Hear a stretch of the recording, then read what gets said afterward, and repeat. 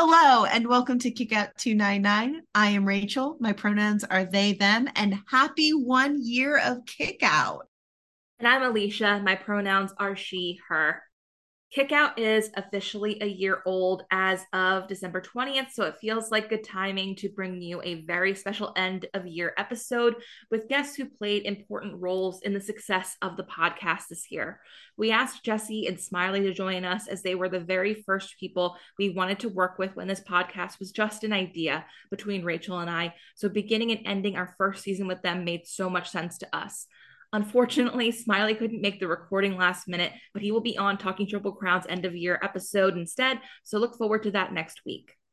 Dr. Jonathan Foye also joined us for Kickout's end of year, and he was someone we were lucky to meet when Kickout only had maybe 2 or 3 episodes up, and his belief in our work and message really meant a great deal to Rachel and I. All of that being said, there are so many other people we need to thank for their constant support of Kickout and Talking Triple Crown this year, whether they were a guest on the show or contributed in some other way. Sarah Kerchak, Matt Charlton, Justin Nipper, Celia, Thistle, Seb, Jack Grooms, Zachy, Xavi, Lou, Knock, Des, Lewis, Sam, Tu, K Fresco. Thank you all for everything this year, and thank you to those of you listening who have been listening this whole time with us, and those of you who have interacted with us on our social media or left us ratings and kind comments elsewhere. Kickout could never have become what it is today without any of you, and we thank you from the bottom of our hearts. So, without further ado, let's get into it.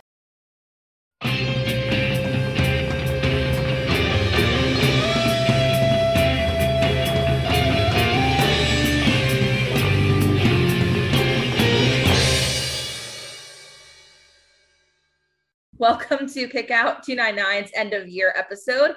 I'm Alicia. My pronouns are she, her.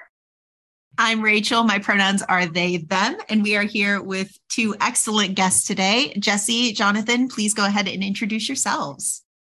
So I'm Jessie. My pronouns are she, her. You can find me at Sister Jessie on Twitter or RoyRoad72, and also here on Kick Out as the host of Talking Triple Crown. And I'm Jonathan. My pronouns are he, him, and you can find me at Jonathan Foye on Twitter and all around the internet in various ways, just with regards to some of my writings. So hope to get a chance to talk a bit more about that as we pick our best of end of year awards. And I know we are really, really excited to pick these awards. I have seen some of the picks that people have, and of course, I'm excited to share my picks. But without further ado, let's get into it. And first off, let's decide the order that we are going to go in. So I have a little wheel set up. Of course, all the guests today can see it. You guys cannot, but it's really cute, promise. And I'm going to spin the wheel, and that will determine the order for the rest of the episode. So are you guys excited? It's like that old WCW gimmick. What was that one with they spin the wheel and they pick the gimmick match? Yeah, exactly. Spin the wheel, make the deal. Yeah. Yeah. I was thinking like spinning it or rolling initiative on a D&D podcast. It's like, oh, we're a D&D podcast now. Look at us go. But no. All right. So let's get to it without further ado. And our first person will be Jonathan. All right. Jonathan, you will be going first. I'm thrilled about this, honestly. Second. Oh. Oh, no. This was rigged, you can tell. That was so crazy. I have a feeling I'm going to be last. I'm going to be a little bit salty about this. Go ahead. Oh, this is totally a work segment, isn't it? So for you guys who didn't see, it was right on the hair between Alicia and Jessie got chosen. So now it is down to your 2 co-hosts, Alicia and Rachel. So let's find out who goes last. The wheel has spoken. And I will be going third, and Alicia, as predicted, will be going last. How you guys feeling about these picks? At least I'm not first. It reminds me of that. Yeah. It reminds me of that Noah show where everything was randomized, supposedly in terms of where the opponents were, and it just happened to be that the the last two people in the final match were like the heavyweight champion and the junior heavyweight champion. Yeah, just completely by coincidence. It does feel a little worked, doesn't it? That ended up almost a little too perfectly. Yeah, it feels like I planned, but I didn't. They did see it, so I did not plan it that way. All right, so with the order set, the stage is set. Let's go ahead and get started. For the first category, I have the best gear, the best dressed of the year. And Jonathan, you are going to start us off. What do you got? So, like with a lot of these categories, you're going to see me talk about this, that when I think about the category, there's all sorts of reasoning and kind of go back and forth a little bit. But in this case here, I thought about moments and I thought about kind of the moment where the gear had an impact. And I was thinking here about when Atsushi Aoyagi, I'm always terrible with pronouncing his name, but it's the current junior heavyweight champion of the world in All Japan, during the Budokan show when he walked out. I think that was a match that was kind of important for his career and a match that was a big breakout moment for him. And so when he emerged with some of the best gear and when he had like his hair covered so that he could have that big reveal of the fact that his hair had changed and kind of showing that change in him, I thought that was the best. So I've gone with him for this category. And again, your mileage might vary and it depends on how you look at the category, but that's my pick for the time being. It's an excellent choice. Jessie, what do you have? I was on like the same trail as Jonathan with my thinking. I picked someone from the same show. I didn't pick Asuki. I was close to picking Asuki, but I picked Kento. His new gear debuted at the show. It was just him. The feathers on his entrance coat was so over the top, just like his.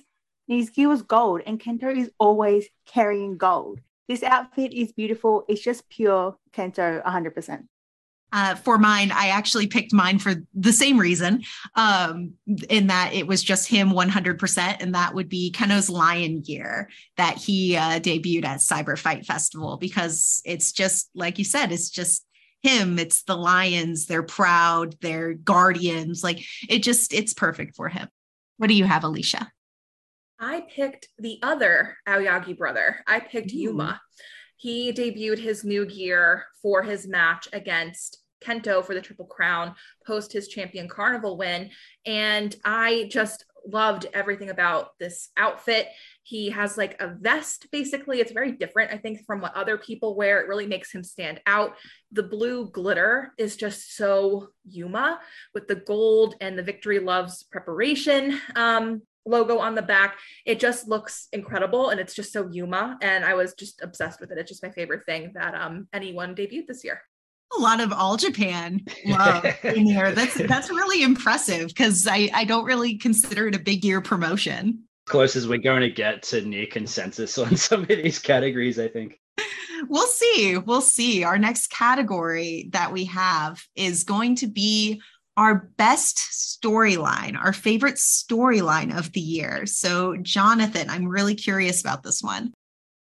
So my pick is one that was the one I enjoyed the most, that I feel like they could have run with it a little bit more than they did in the end, and that's okay. But it was what prompted me to check out a lot of older shows. It prompted me to stick with the current product, and it was one of those things where I DM'd at least a few of the people on this show about it when it happened, which was Naoya Nomura's return to All Japan after months of speculation, saying that he was now outside of the promotion, an outsider and an enemy, and someone that was going to target the guys that were basically the top of the promotion, the Kentos, the Yumas, and basically in Jake Lee as well. And basically from there on, you saw that his matches were him taking people out as he moved up the card all the way up to Kento. And it was fitting in its way that storyline kind of finished there in his Triple Crown title match the night after the Budokan. But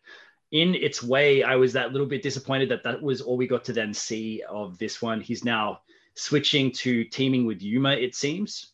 And I suspect probably signing with the company in the new year. I'm hoping that's what happens. But I think that there was more gas to the storyline. I would have loved to have seen it go on longer and to have seen what they could have done from there with him as a heel. But yeah, that was my pick. That was what kind of had me the most hyped about wrestling this year, I think, out of everything. And yeah, like I say that with a huge caveat that the storyline is over, and I would have liked to have seen more. Great pick. Yeah, it's not the last time we're going to talk about Now Yeah, I'm sure. Yeah. Jessie, what do you have for us? Forgot about Nomura. Yeah, obviously that's not my pick. The obvious answer for me would be Jake versus Kento and their Triple Crown journey, but I didn't go with that. I went with something else, and I don't actually think anyone could probably guess my pick. My favorite storyline, I don't know if people consider it a storyline, but I do. It is from TJPW. Ooh. It's Palm Harajuku versus Maxi Impaler. I consider that a storyline. That's definitely a storyline. Oh, yeah. I am loving this. This is like Pom's nightmare come to life. Yeah. She was Max's first opponent in TJPW and has been terrified of them since. But every match they've had, she's been more and more confident. And I don't know if she'll ever get the win over Max, but she might come close. I don't know. Wasteland War Party might win the tag belts, and then maybe Palm will get a partner and come around, get a big moment. Oh, and Max taking Pom's hair accessory every single match is something I love, and I hope it leads to something. Like they just give Pom a box at the end of their run, and like, here's your hair accessories back or something. Or even like incorporate them into their outfit. That would be pretty cool as well. Oh, that would be really cute. Or they have to beat them in order to kind of they kind of have the storyline where in order to win them back, she has to win a match or something, have that as like one of the stipulations at the very end. So for my storyline, probably fairly predictable, I guess, for me. Definitely not as exciting or different. No need to preface it. No? Just go. Okay, go. fine. It's Go Shiozaki's Road to GHC series. Yeah.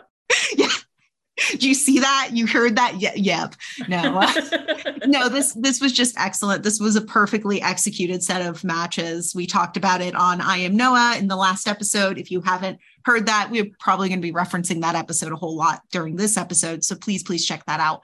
But yeah, this is just a perfect set of matches. And there's nothing quite like watching the absolute state of Go Shiozaki as he falls apart during these matches. And I just love it. Perfect character acting, perfect story. And that's what I'm here for wrestling for. So Alicia, what do you have? I mean, mine is not unpredictable either per se, but I didn't predict yours. You didn't? No, I didn't. This was like probably the easiest one for me to choose actually, but I chose Kenta and the release of his book Footprints that he used for the G1 and even afterward. It's not surprising, I think, for me to say that I was devastated watching him fall off that ladder. Last year's Wrestle Kingdom, that was horrific. And it really, I think, set a weird tone for this year. And then he was out for 6 months, but then he came back and I think like 2 weeks later, he released Footprints after like a 2-year delay on that book. And then he used that book to tell, I think, one of the most compelling stories to put himself through the G1 and had, I think, everyone talking about him and his backstages. And it's just the sort of thing that Kenta at this stage of his career does best. It doesn't matter that maybe the booking for him in New Japan isn't stellar. Kenta will tell his own stories. He will get himself over. He will make you talk about him no matter what. And he used everything that was going on backstage with the book to great effect. I just love this. I was compelled and I was so happy to have him back. Yeah, that's perfectly said. And when you put it that way, it is a very Alicia pick, but I couldn't think of anything better for you or for Kenta. He had that moment where he ran into someone backstage and was like, oh, hey, are you carrying that, my new book, which is out in stores now? Like, just, he managed to take advantage of every minute that he was on camera to push that thing in a way that I haven't seen someone plug a product better since maybe, so Scott Steiner had a promo on Samoa Joe once where he plugged Joe's DVD by saying this is unstoppable, but it's actually unsellable and throwing it away. Yeah.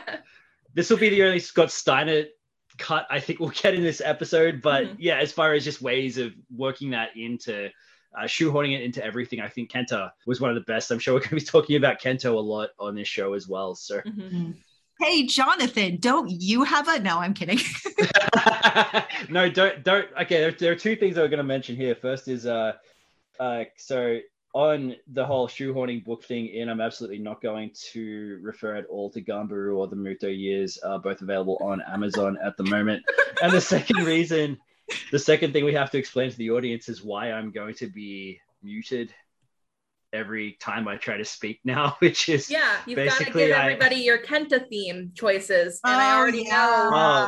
So here's the thing: is I haven't heard every single Kenta theme song that there is, so I can't be fair about that. But I'll have to include that in the Noah book that I'm working on at the moment, just as a list at the end of the book. I'll include like best theme songs and best Kenta themes ranked in order, because by the end of this thing, I'll have heard them all. So.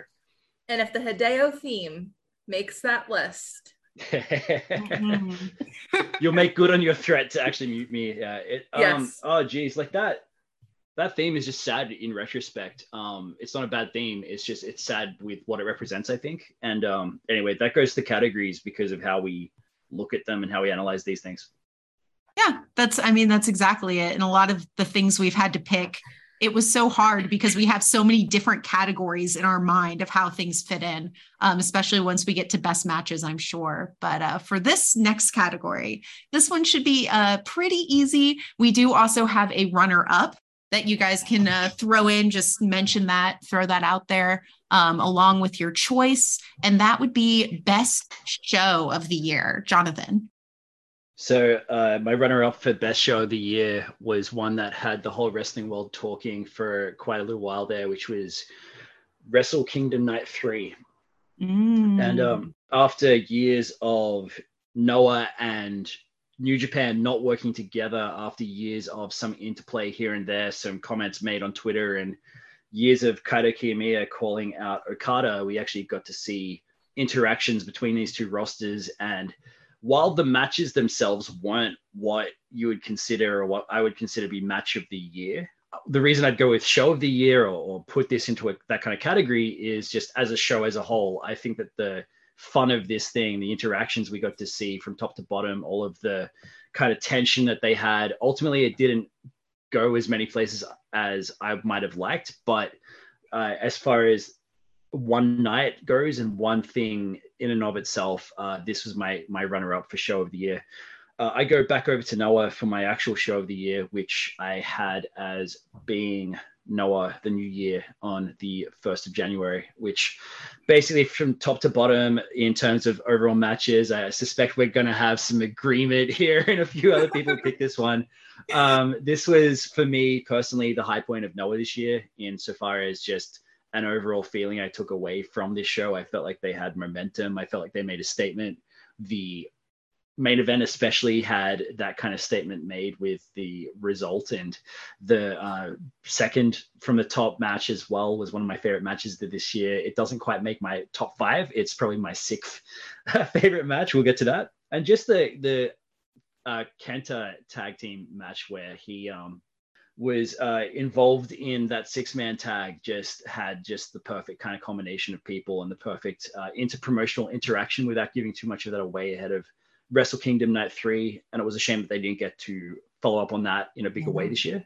But absolutely, that's my match of the year, or my show of the year, I should say. We'll get to match of the year later. Yeah, excellent. And definitely, I think some familiar shows and matches you've mentioned in there. Jessie, what is your show of the year and your runner-up? My shows of the year aren't as grand as Jonathan's, but I love them. My runner-up is the Raising an Army Memorial Series Day 3 at Shinkiba, because it was the first show since 2020 to have cheering. Yeah. And it was just so lovely and fun to have the fans' voices heard again. They had another Izanagi Black Menso Ray go to 10 minutes, but this was fun because of the fans' involvement.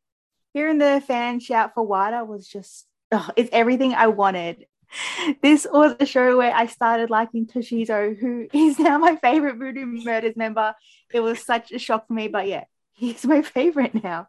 And also having that's worth everything. Actually, that's worth the whole show of the year is you being a Toshizo. We could basically shut this thing down right now and would have achieved what we need to as far as hold on. We'll talk about it in Crowns end of year. Jessie loves Toshizo but buries Honda, so I wouldn't put Jessie over too much, but Go ahead, Jessie. Go ahead. Go ahead, Jessie.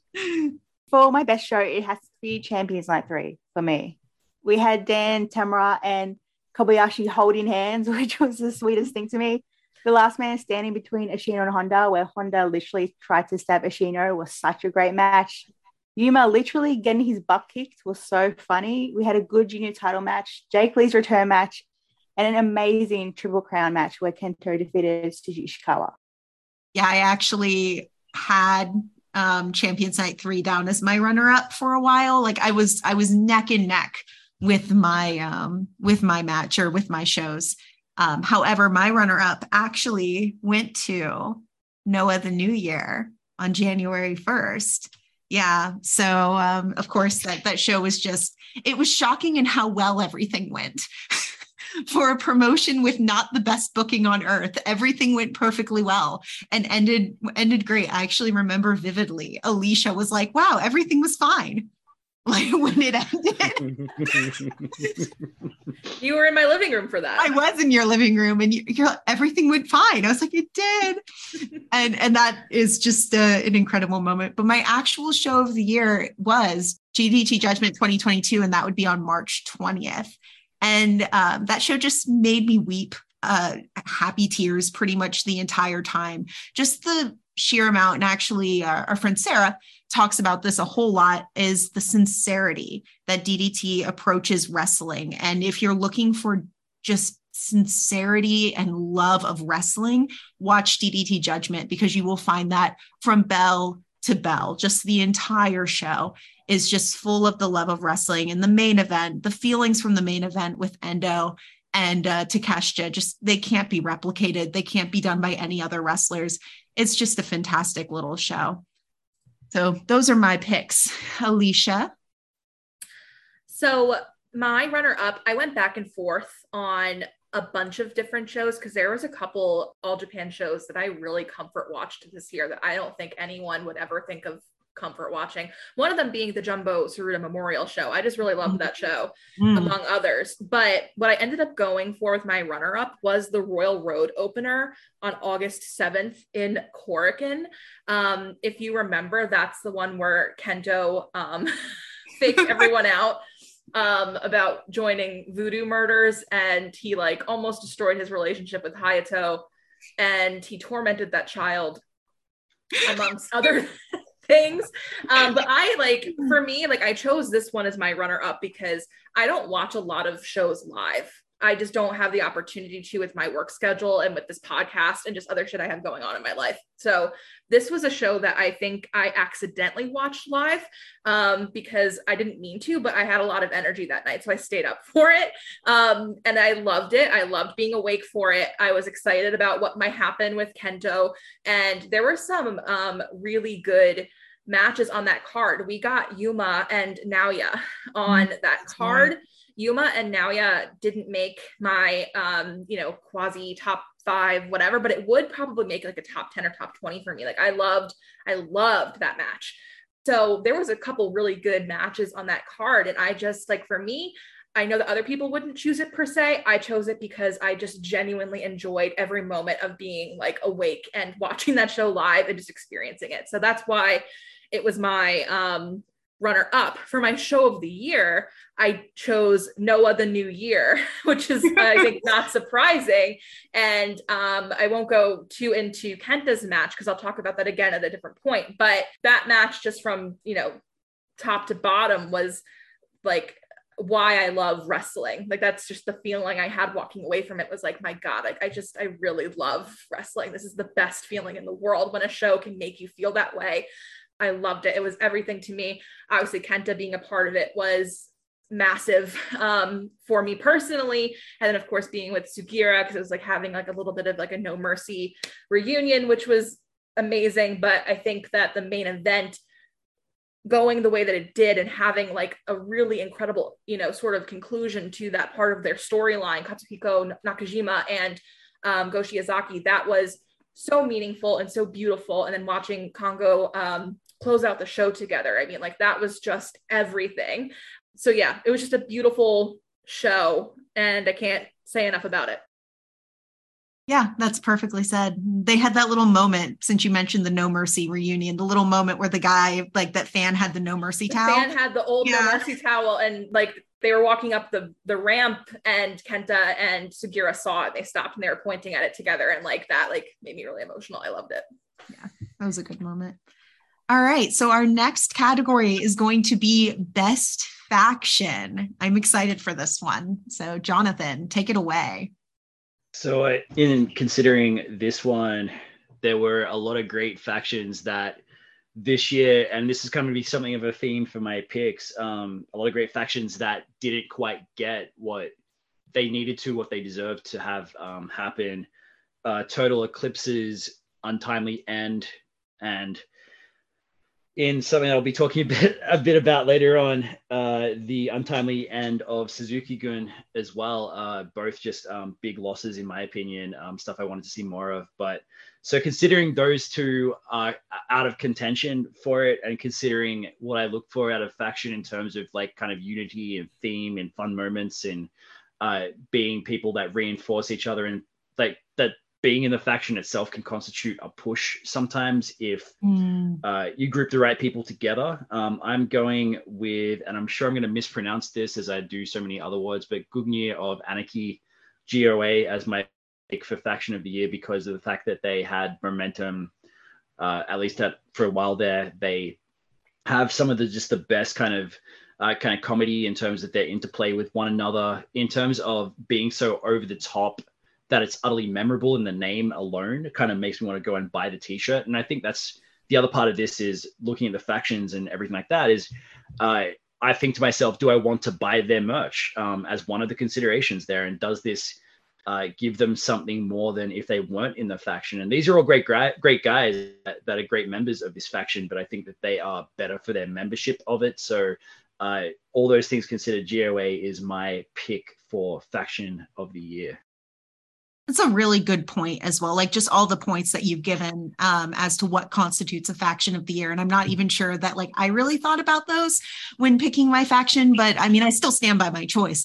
But yeah, that's really definitely something worth thinking about, is what worth does the faction bring to the wrestlers in it, and what do the wrestlers bring to the faction? Jessie, what do you have? I have the same answer as Jonathan. Gugnir of Anarchy, or GOA, whatever you want to call them. So Ashino, Honda, Yusuke Kodama, Seigo Tachibana, or Hanabata, whichever one is going by now. They're great together. I remember when Ashino brought out Honda as his tag team partner, I'm just like, he tried to stab you a couple months ago. Now you're working with him? Okay. No, I love these sunglasses, wearing dogs. They're also fun. I just want good things for this faction. Agreed. I think we can all agree that this faction's pretty great. However, that wasn't my best faction pick. It was close. I thought about it. I had it written down, but then I remembered that my faction of the year actually goes to Haramao, which would be Kazusada Higuchi, Naomi Yoshimura, and Ishida. But that would be in DDT. And yeah, this faction has a really amazing aesthetic, really great vibe. I love the way that they came together. Just Yoshimura and Higuchi's storyline this year was fantastic. The way that they've sort of, clashed and then became tag partners and decided, no, we want to take someone young under our wing and push DDT forward into the future. It's just really cool and really exciting. And I have a lot of high hopes for this faction and what it will bring to the future of DDT. It's something that fits into DDT, but it's still just a little bit different. And that's always something that's really exciting to me. So Alicia, what do you have for us? I chose Congo.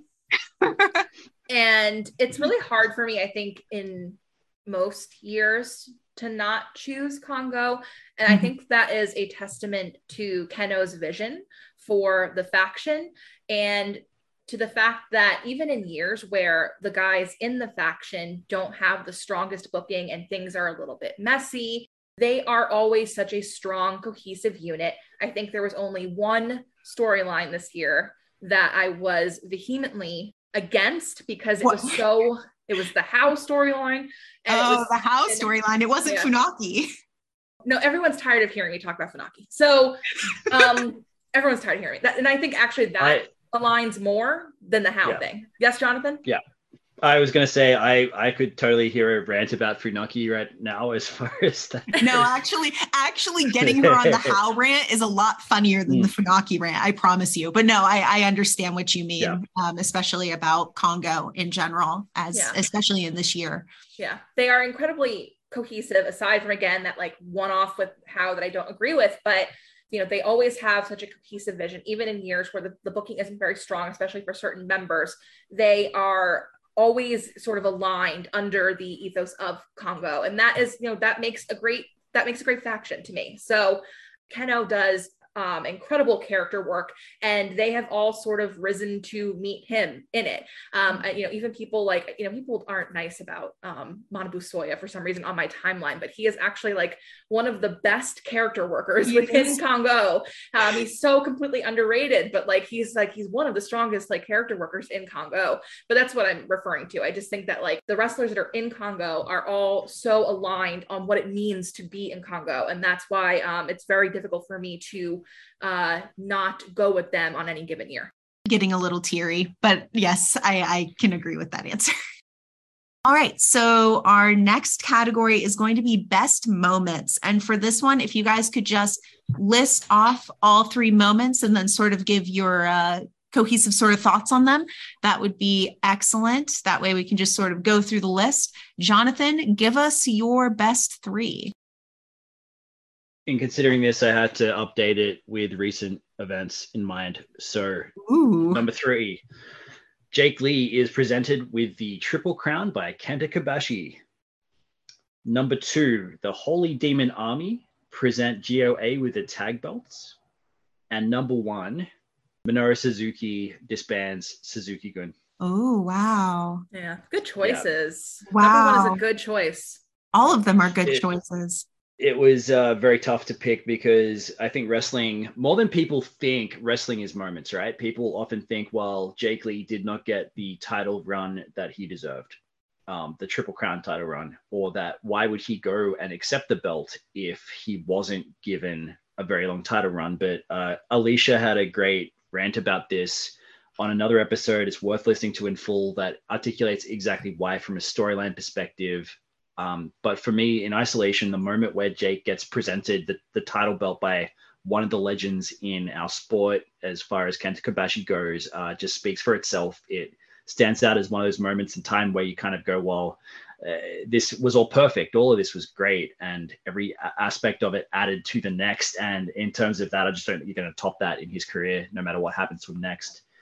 In the same way, the Holy Demon Army giving GOA the tag belts at the anniversary show in the Budokan, just that made me oddly emotional for some reason. I don't know why, but I think it was just kind of researching the stuff about the split and everything that happened to All Japan, to see 2 of the people that were quite on different sides of the split, who were such big parts of that story in terms of the members of the Holy Demon Army. And also, come on, it was hilarious to see Kawada cut such a pace while Taue had to struggle behind him. Alicia had a lot of thoughts on that one. And so I won't. Ropes for Taue. Just something about that was just they had to cut time, I think, so they had to speed the moment up. But it was still amazing, and just to see them hand the belts over, something about this just made me feel like All Japan is back. And I don't know. I know that sentiment gets thrown around a lot nowadays, but for whatever reason, just something about this made it feel complete. I don't know what exactly that was, but something about seeing these legends hand the belts over to the new generation was fantastic. Then more recently, all this got gazumped by Suzuki walking out in the most recent New Japan Pro Wrestling show, the finals of the World Tag League, and basically gave a very long speech. And as he was talking, I'm like, oh no, I started to see where this was going. And I was very worried about it. And he kind of went from being in character to not being the murder grandpa. He went from being in character. You could watch him drop character in this promo and kind of talk about how proud he was of each and every member, which is why he was disbanding the unit. They weren't needed anymore. They didn't need to be together anymore because they had met their goals as a faction and now could transcend that faction. And it all made sense and it was all great. It was also all very sad and made me now want to check out the show on the 23rd. So it achieved everything it needed to. I'm still not sure about disbanding it because of how sad this all is, but that maybe is why it's a good moment. Not all moments have to be happy moments to be good moments. And I think this one achieved a number of different things it needed to. So that's my moment of the year. It's not a happy one, but it's one nonetheless. I just want to add to that, Jonathan, because I think that you've just brought up like such a great point about Suzuki-gun. And I want to mention our friend Thistle, who actually did, they were our guest on the New Japan Factions episode and talked extensively about Desperado and Suzuki-gun. Their account is locked, so not everyone who's following Thistle can see this, but they have an incredible mind for this faction and these men and these wrestlers and these characters. And something that they were talking about today that really struck me is that at the beginning of this faction, Suzuki ruled this faction with an iron fist, and he was brutal to these guys, really brutal to these guys. But to end this faction, he didn't just go out into the ring and just declare this and they were surprised. They all knew and they agreed to it because he went to them, right, in the kayfabe of it all, I suppose. He went to them and had a meeting with them and they discussed it and they agreed that it was time to end it together. So to your point, like, I actually think that as sad as it is, that is one of the best things I've ever heard, because it is so rare that we see things in wrestling end on the wrestler's terms sometimes. Yeah. And this ended exactly on Suzuki's terms, and by extension, the wrestlers in Suzuki-gun's terms. And that is so rare, especially for a faction that it's like they're a New Japan faction and they're not. It's really Suzuki's faction, and they sort of got, in the history of it, they got bandied around a lot. And there was like, we've talked about this in a million episodes on Kickout, but like they have some tough years as a faction of kind of getting into like the politics of these different companies. But to your point, like, yeah, it's sad that something that's been around for 11 years just kind of comes to an end. But at the same time, like, how often do we get to see something come to an end on their terms, and like the growth of something that's gone on that long? Like, that's beautiful and rare in wrestling. So I just needed to share that. And again, it's worth following our friend Thistle. They have an incredible mind for this, and I'm paraphrasing some of their thoughts.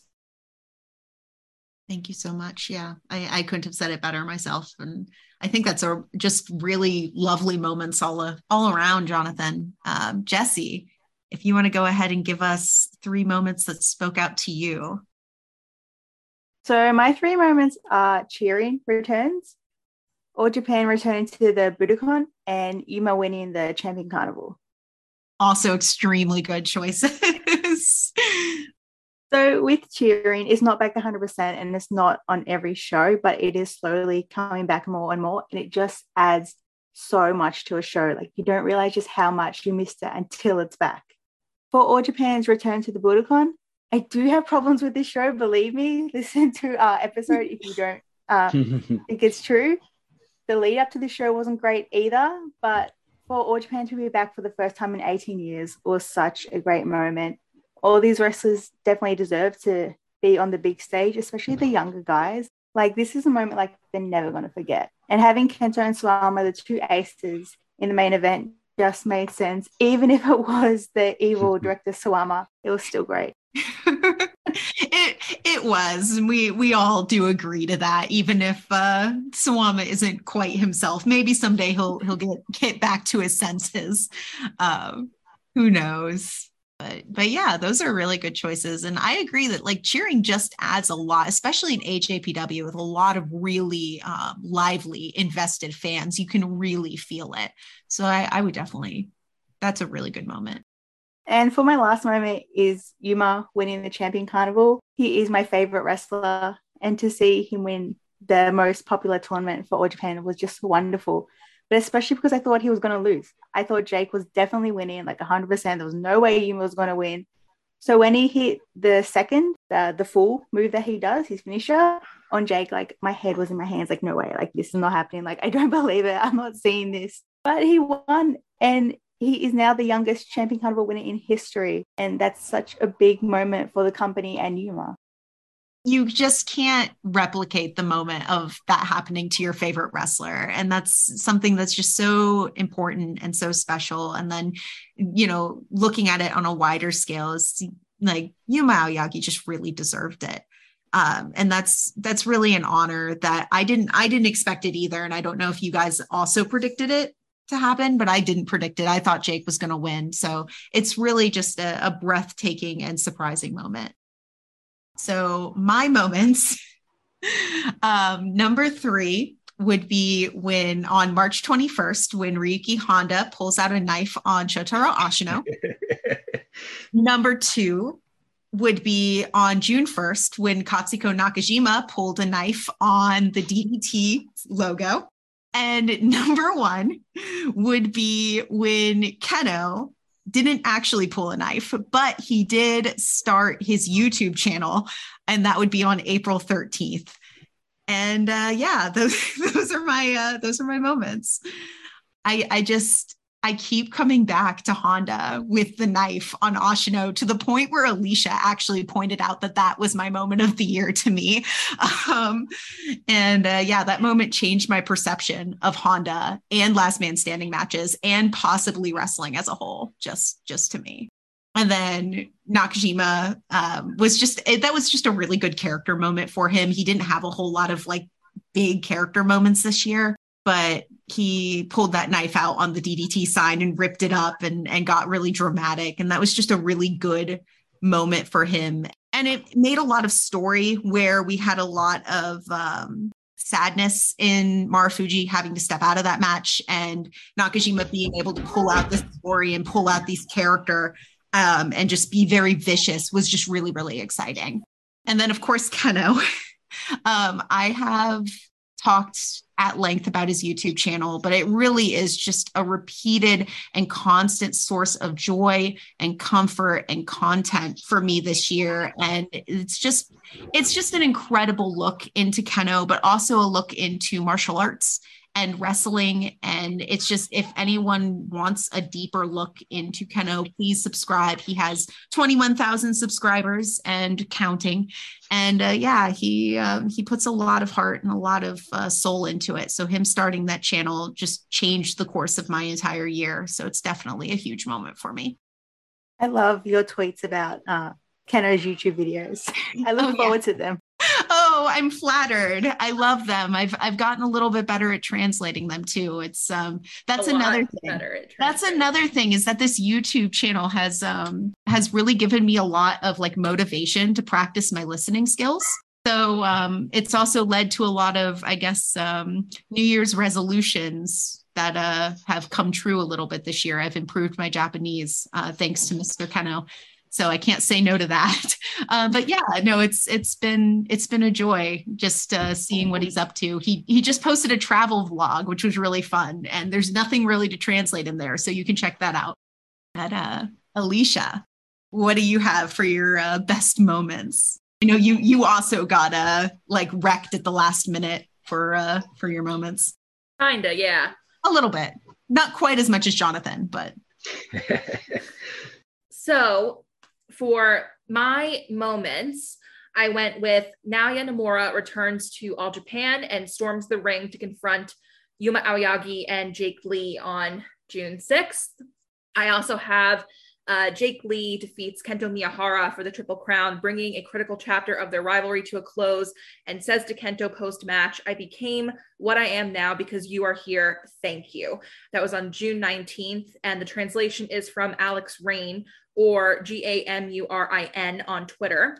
And then for my third moment, this is the one, or maybe my first moment, this is the one that came in, I guess, sort of late, but this bumped a different moment me and Rachel will talk about in a second off my list. But this was Naomichi Marufuji's surprise announcement that Kenta will be his tag partner against Taka and Satoshi at the upcoming New Year's Day Budokan show. And that took place, of course, on November 23rd. So yeah, I don't think that like any of these are particularly surprising for me. However, Naoya coming back, that is something that we had speculated. I can remember like talking to Jessie and Rachel and Jonathan, like all of you guys, about like the odds of this happening. And we had talked about it like on an episode of Talking Triple Crown. And I think like almost right after is when that happened. And I remember driving to get Starbucks before going to work, and Jonathan was messaging me saying that it was happening, and talking to him about it, and just like being in the Starbucks parking lot, being like overwhelmed with how emotional I was, because at one point, like that door, it felt like it had closed, you know, like, because we thought that he had left. And that's going to come up a couple times in stuff I talk about during this episode too. So I was, let's see if I can do this episode actually without like crying. Let's see. So I've already gotten close a couple times. Yeah. So yeah, we'll see. Let's see. So that was huge. I can remember like standing in the Starbucks parking lot, like completely overwhelmed just by like, oh my God, like he might not be gone forever. So that was huge. My second one with Jake defeating Kento, I did not think he was going to win. And then he did, and I was really overwhelmed. And then to have like their post-match together, and to have Jake say that to him was huge, and just years in the making. And I've talked extensively about, you know, what that moment has meant to Jake, has meant to me, but there's just no way that I can't talk about that, because it was so significant. And again, it speaks to what Jonathan was saying so perfectly before about how, and what I talked about on Talking Triple Crown, about how rare it is that we get perfect moments. And it has disappointed me so much that people focused on the terrible booking decision of Suwama taking the belt off of him and giving him a zero defense reign, when that was never the point, I think. And the point, I think, was to give him that perfect moment and finally give him the win he deserved over Kento to close that chapter between them. So that's why I chose that moment. Sorry. 2022 has absolutely wrecked me. So there's that. And then, of course, like, how could I not choose Marufuji announcing that Maruken has reformed for the Budokan, which is also a huge deal for me. I would not be a fan of wrestling if not for them. I would have walked away from it again as an adult. I had watched WWE, and then I found Perez, and I had gotten into New Japan, and I had liked a lot of people from New Japan, but I would have walked away from it again had I not found Marufuji and Noah and then Kenta. So to have a point in time where I can see them together as a fan. I did not get to see them during their last tag match together in 2014 before Kenta left for WWE. I came in as a fan like not too long after that, I guess. I can't explain how much it means to me. So that, of course, is my best moment of the year. Yeah, those are tremendous moments. Absolutely perfect moments in general. And yeah, I'm really happy you've sort of given us your Maruken story. And I know you've talked about it on the podcast before, but it is important that you talk about just how much, you know, these wrestlers mean to you and how much they mean to wrestling and mean to Noah in general. And I think seeing your posts to go on Twitter, seeing your posts about them on Twitter as well, and what you've been posting recently, some of your throwback pictures are also really worth checking out. So if you guys are listening and want some throwback to Maruken, please go check out Alicia's Twitter. Listen to the podcast that Kia did about Maruken. Like, I have never watched any of their matches, but I was getting emotional about Alicia and Rachel just talking about them. It's honestly just fantastic. Yeah, it was very serendipitous that we did those episodes and didn't actually expect the reunion to happen, but it was announced right in the middle of our two-parter. So that was a sort of a kick-out moment of the year, at least for me. It was very surprising. I had to bite my tongue and wait for Alicia to wake up and see the news because I saw it live.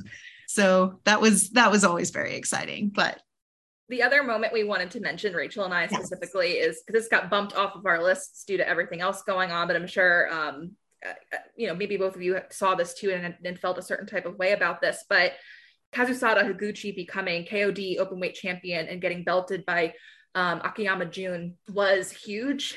It was a perfect culmination of a storyline between Higuchi and Akiyama.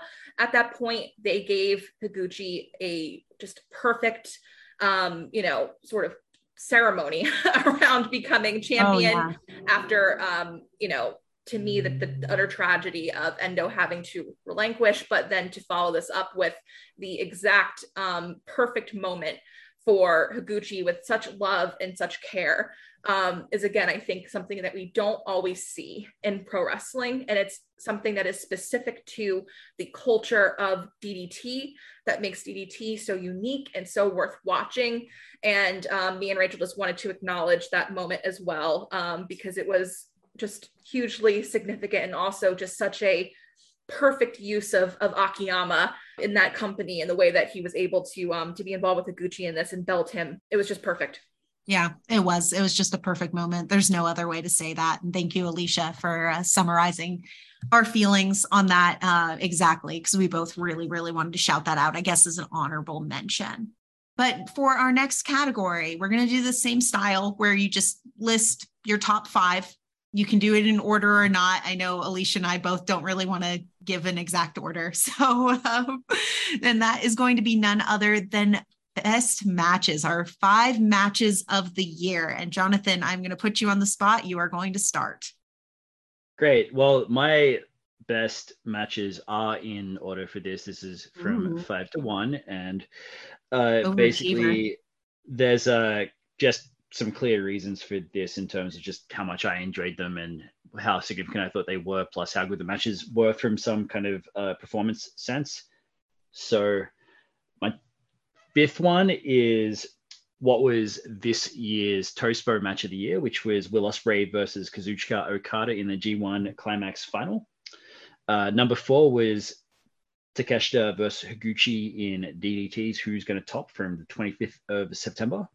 Number 3, we have Go Shiozaki versus Kaito Kiyomiya from Noah Majestic on the 30th of April in the Sumo Arena. Number 2 is Kento Miyahara versus Shuji Ishikawa from AJPW's Champion Night 3. And that one was very much in contention for my match of the year. I'll have more to say about that a little bit later. But my match of the year, number 1, is Kento Miyahara versus Jake Lee from AJPW Champion Night 4, a match I mentioned earlier. So I'll try to kind of speed through these a little bit here. I don't really buy into the discourse surrounding the Tospo Awards at the end of the year, but I enjoyed that match as it was happening. I don't think it's the best match that I saw this year. I think it's in contention. There's a number of reasons why I kind of would bump it down the list, but as it was happening, I didn't know who was going to win. And in these days of wrestling being as predictable as it sometimes is, that's, for me, a consideration. Number 4, with Takeshita versus Higuchi, I don't get to see a whole heap of DDT. I don't watch it regularly enough, but this one had a very nice, clear storyline behind it in terms of 2 separate approaches to ProRes and to how they want the destiny of their company to go. I think as far as Takeshita wanting to take DDT's title to the world and Higuchi wanting to defend it and keep that within Japan and keep that within his promotion, and the 2 different ideologies emerging between these 2 and kind of the fight that was, and just some of the absolute sick moments that happened through it where you didn't know who was going to win, and it being a great kind of statement in terms of Higuchi's win, in terms of putting him over and making him the star and continuing him to be the star that will carry DDT throughout 2022 and beyond. In Shiozaki versus Kaito Kiyomiya, I think we had a match that happened because of outside circumstances that were beyond their control, with the loss of the GHC heavyweight champion at the time to COVID, and with circumstances being that they needed to kind of save this show. They didn't have a lot of time to build this. They had to kind of early finish Go's storyline in terms of his road back to the top, but it was still a moment that I was excited by, and that they kind of managed to take this awful circumstance and make you forget it in the context of that match. And toward the end, I generally didn't know who was going to win. Number 2 is similar in the sense that Kento Miyahara and Shuji Ishikawa came out of nowhere. It was one of these matches that I didn't think would be as good as it was. And just the way in which Shuji seemed committed to dropping Kento on his head repeatedly and having his finisher that Kento kicked out of and then hitting a modified version that also dropped him on his head. And the ways in which they had their exchanges toward the end with the suplexes and moments where you thought the match was going to end, it kind of had me out of my seat a few times. And by the end, I actually bought Shuji penciling himself in as Booker.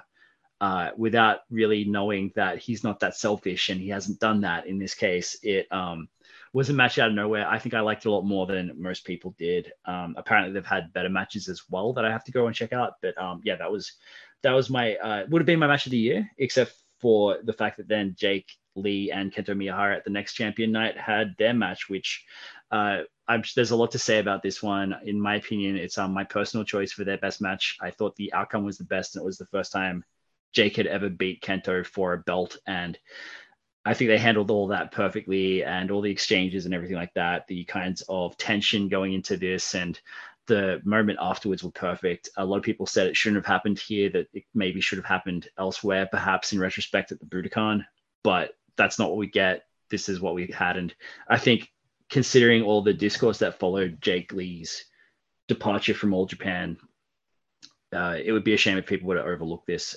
It, I think, was his crowning moment in All Japan. And I think that if there's any good to be said about his departure, it's that he's largely done it all there. And I think that this match kind of topped that off, and you couldn't have asked for anything better.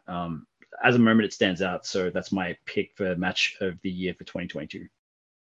Those are, well, mostly all excellent choices, maybe except for your number 5. But we will openly judge you on that one. But I guess you have the same taste as some editors in a Tokyo sports back room. So I didn't have it as my number. I didn't have it as my number 1, so I clearly don't. But no, otherwise, yeah, I was actually really surprised you picked that Shiozaki match. I thought for sure you were going to say Nakajima's name, but no, Kaito. And that's a really overlooked match, and that's a good choice. It's a good shout. So, Jessie, are you ready to give us your top 5 matches? Yes, I'm ready. Good, because I am dying to hear them. They're kind of in order. I have like my match of the year and then just other matches I've absolutely loved. So I got, just like Jonathan, Kento Miyahara and Jake Lee from Champions Night 4 on the 19th of July. Then I have Asuki Aoyagi versus Rising Hayato on the 2nd of October. My third match I picked is from Noah. It's Katsuhiko Nakajima versus Go Shiozaki from Noah the New Year. I have Miyu Watanabe and Miyu Yamashita from TJPW. And my last match I picked is from Dragon Gate. It's Jason Lee and Jackie Funky Kami versus Shun Skywalker and Diamante. Wow. Some good variety there. Yeah. I could go with all Japan matches, but I thought, why not give variety? Because in our Talking Triple Crown end of the episode, that's going to be all Japan. That's fair. So I'll start from the top, and like, what can I say that Alicia and Jonathan hasn't said yet about this match? Jake Lee versus Kento Miyahara. I'm not going to get too much into it because I know I'm going to talk about it a whole lot on TTC, but I just love this match so much. It's my match of the year. It was such a beautiful ending to the Jake versus Kento storyline, and Jake's words that he said to Kento like made me emotional. It was just so beautiful. Then with Asuki Aoyagi and Rising Hayato, this was the first time since 2013 that the juniors main evented a Korakuen Hall show, and these two just so deserve this spot. They went all out, and Kento on commentary was just going insane. He was losing his mind. It just added to this match so much. Really this is the junior feud, and the one the division will be built around. For Nakajima versus Shiozaki, this was just beautiful. I love the video they showed before. Nakajima is just so serious and looks dangerous, and Go is just in the field like the precious little man he is. I loved it so much. The kick and chop exchange will just live forever in my head. It was just amazing. And it has my sister's tick of approval. She has not watched a Noah match ever before, but she was like enthralled by this match and immediately was a fan of Nakajima. Good choice. Very good choice. Anyway, for the TJPW match, I just love this. This was very much an ace versus an uppercoming storyline. Every single time Watanabe gets any momentum at all or any offense, Yamashita just drops her with a kick, and her kicks are brutal. I love the underdog story of Watanabe, who really had to fight for every single thing in this match. And Yamashita gave her no chance. She was not easy at her at all. And the win for Watanabe was just, it was so emotional. She was so emotional. It was just great. Yeah, that match actually made me cry. I was really surprised. I had watched it unspoiled. So that was a really incredible match. And my last match, the Dragon Gate tag match, is the only tag match on this list. Obviously, it's just so much fun. It's just buckets of fun. It was non-stop action from the get-go, and they did not let up at any time in the match. The monkey flip spot towards the beginning was amazing, and just the momentum. I forgot who got flipped.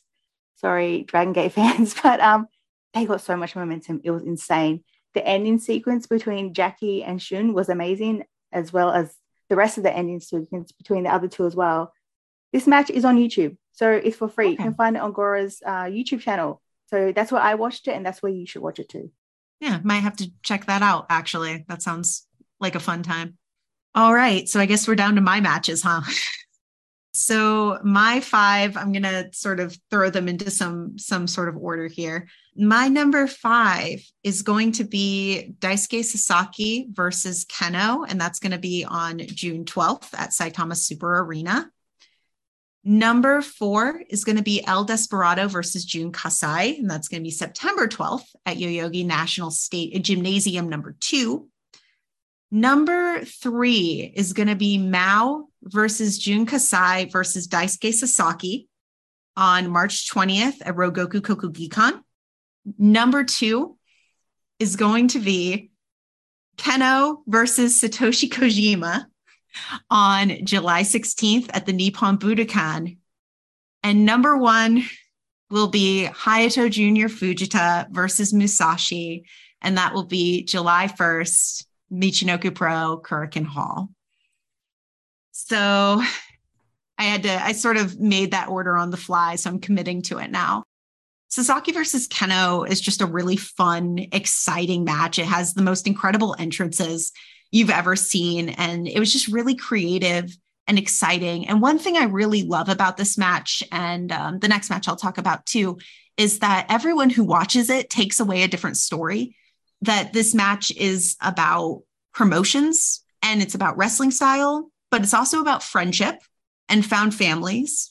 And it's about believing in yourself or giving up on yourself. And it's about thumbtacks, and it's about ladders, and it's about helmets, and it's about everything. Everybody has something different they take away from it. And I think that it has incredible replay value. And I watch it over and over again, and I never get bored of it. So that one definitely gets a slot up there. Not to mention that it gave Keno momentum to go into the Nippon Budokan, but and then of course, next is the same sort of thing with El Desperado versus Jun Kasai.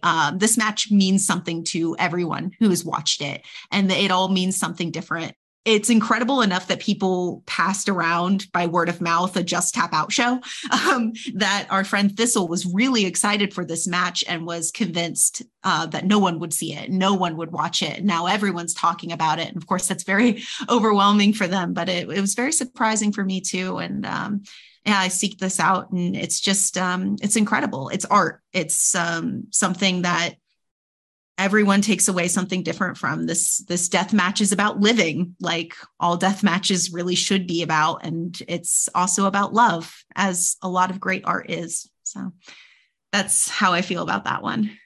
Number 3 is going to be Mao versus Jun Kasai versus Daisuke Sasaki. And this is a big theme of my matches, is this match encapsulates a wrestler's personality that I really like.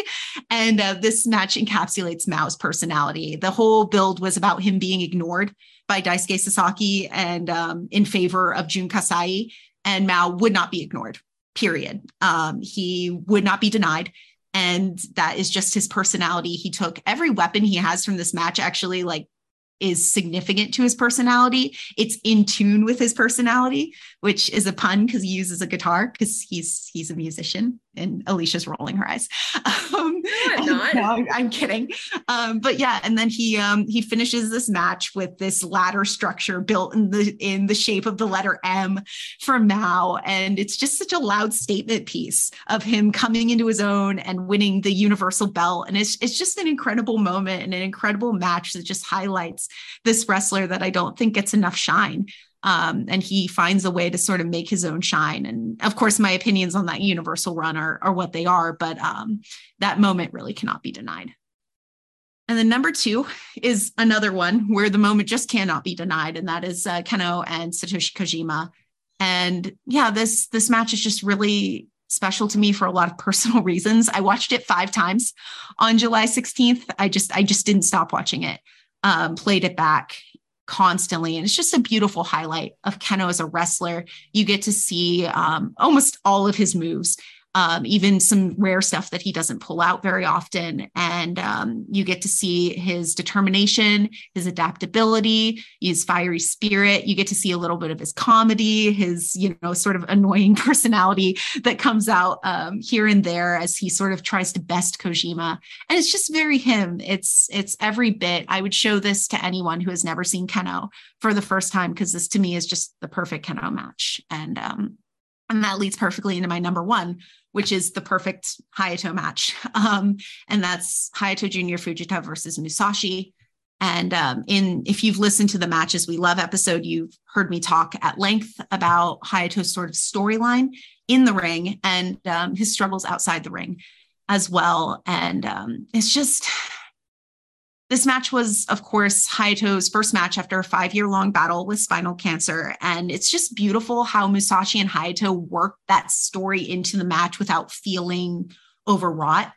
This match is at its core about an older ace of the company who needed to step out on hiatus and facing off against the current ace who took the company in by the helm in Hayato's absence.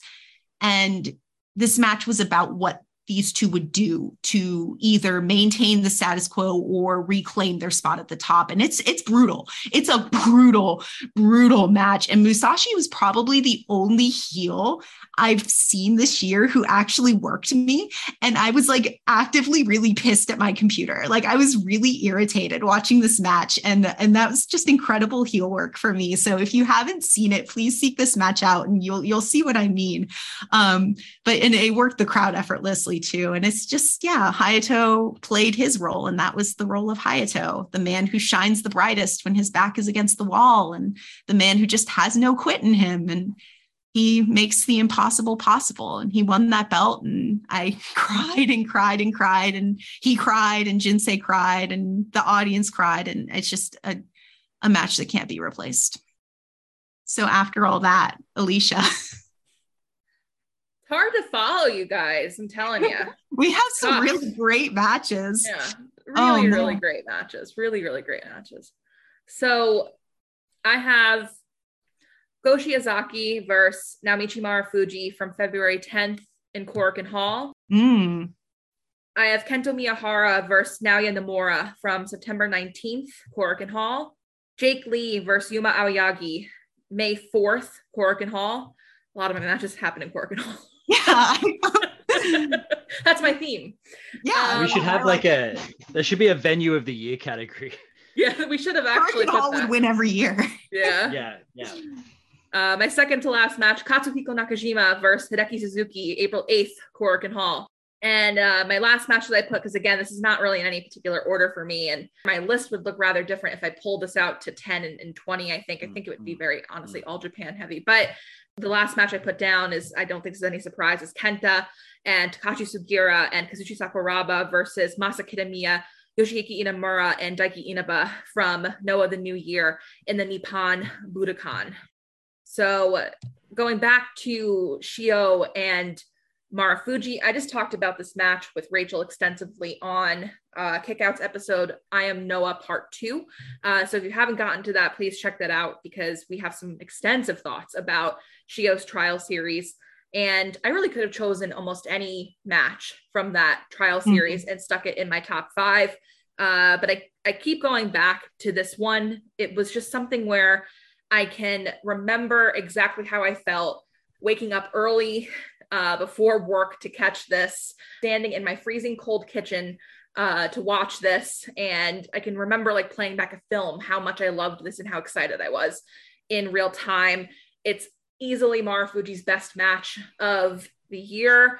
Just classic Genius of the Arc stuff to clinch this win over Shio, with perfect backstage comments and sentiments to keep the story going for Shiozaki and just between them in general, because I think that the work that Shiozaki and Marufuji have done over the years is incredibly underrated. I think that if you go back into Shio's fourth reign, even the Marufuji match is such an important part of the storytelling of that reign, and it is often overlooked. And I think that's unfortunate because the work they've done together has always been very important. I wanted to highlight Kento and Naoya. I could talk about a lot of big Kento matches this year, including his Triple Crown match with even Yuma, but I keep coming back to this one with Naoya because it's just no surprise, I think, to anyone listening to this, how much these Next Stream matches and storylines mean to me. I couldn't even get through the memories one because I started crying, but it was literally last year, actually on this very day, that we thought Naoya had left All Japan after one last match with Yuma. Oh, wow.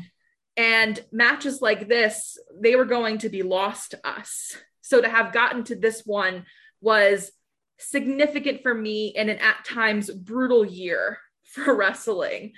It's just an incredible, blistering match with the two of them picking right back up where we left them during their last singles match before Naoya's injury. And Naoya just drives Kento so close to the edge in this that I genuinely believe that he might have won more than a few times.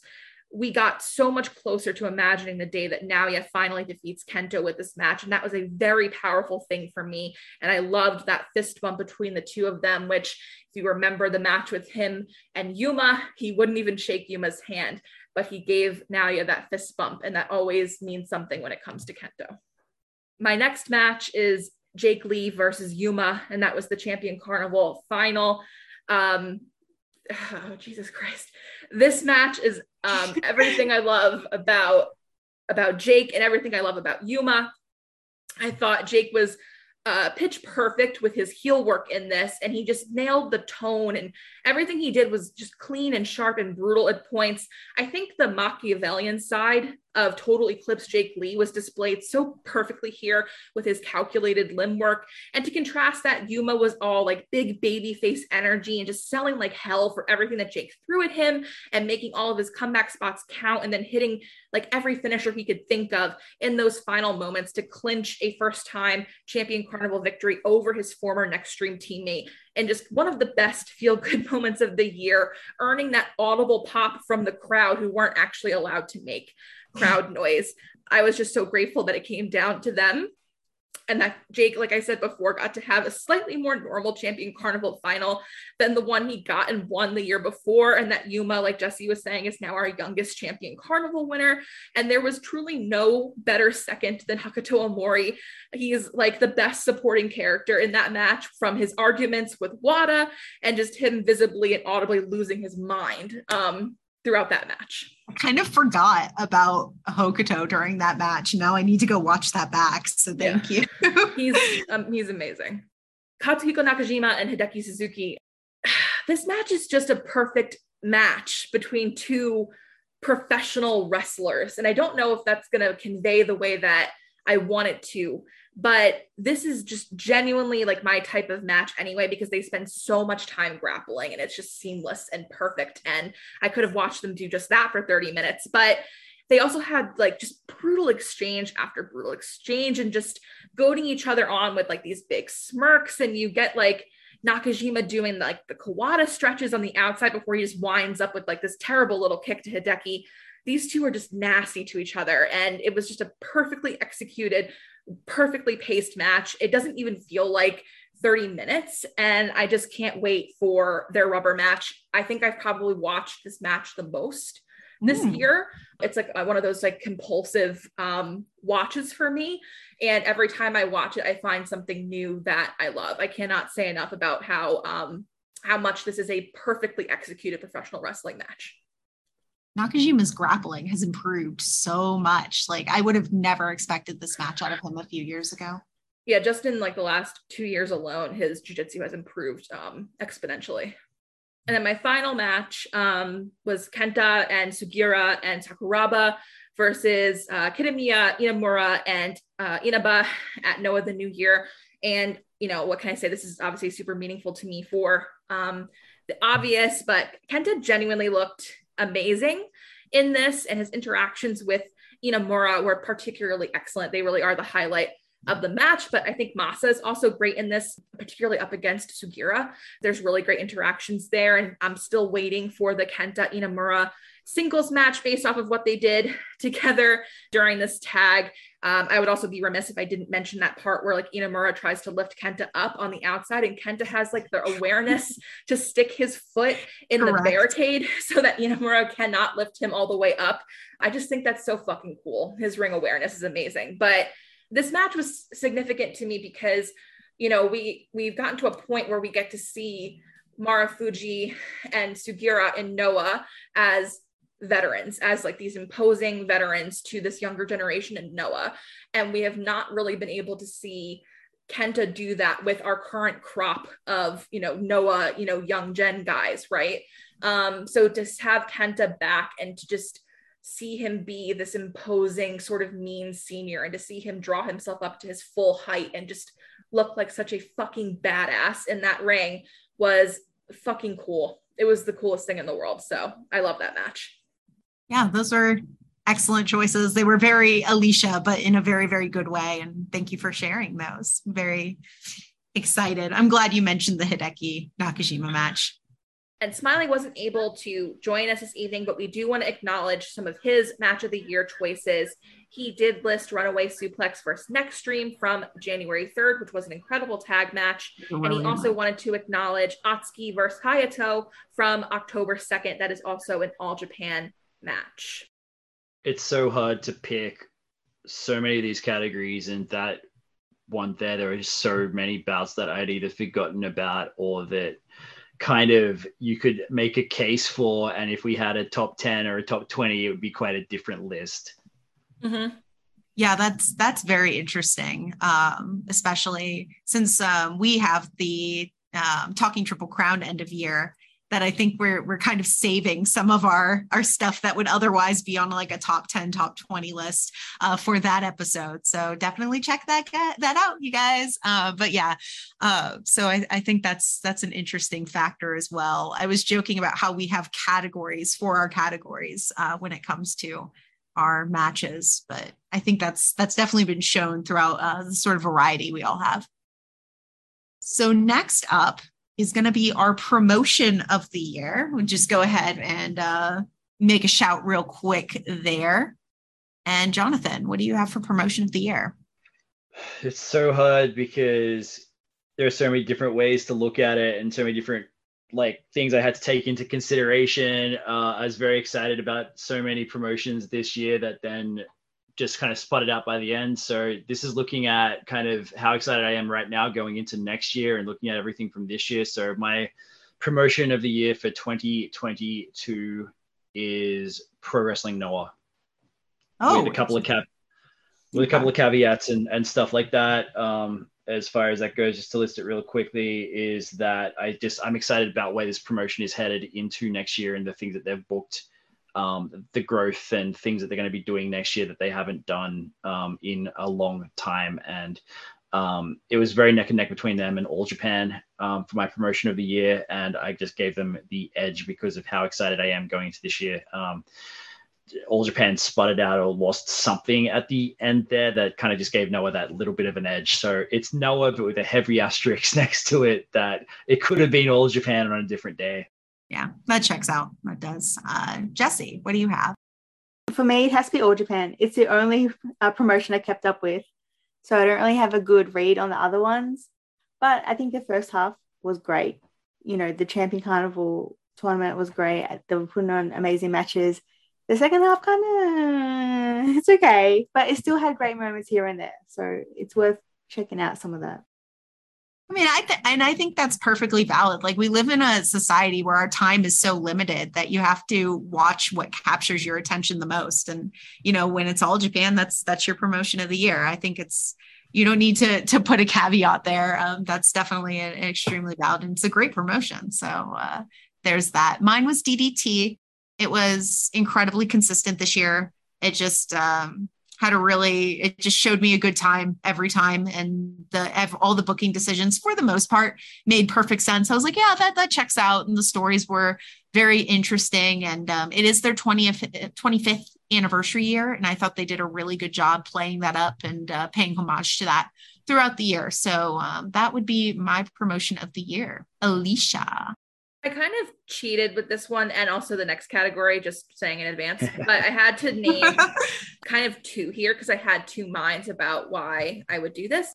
I said DDT for promotion of the year because of its consistent booking and show match quality, to be sure, and pretty much all the reasons that Rachel said too. I think those are all good shouts about why DDT would deserve this. However, I couldn't not say All Japan because I think that for the majority of the year there was no we had the strongest house shows of any going promotion.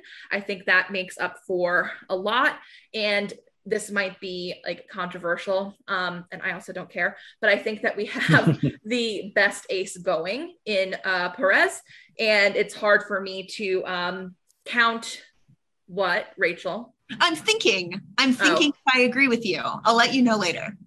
You probably don't. That's okay. I might.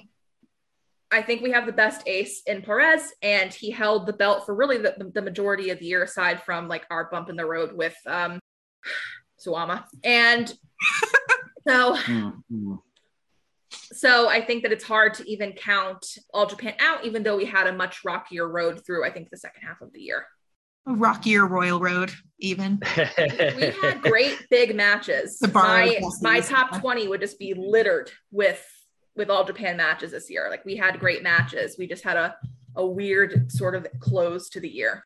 And just that moment with getting back to the Budokan as well is just so huge that I was very, very close to giving All Japan the tick there because of that and that alone, when you consider the history of this promotion and where they've been. And I think it's just been pretty well acknowledged by all of us that the second year, or the second half of the year, or the latter part of it anyway, was not as good as that which preceded it. But I mean, still, I think they end probably better at the end of the year than they started it. All right, next up we have our tag team, and I do have you list one runner-up this time. So give us your tag team and your runner-up, Jonathan.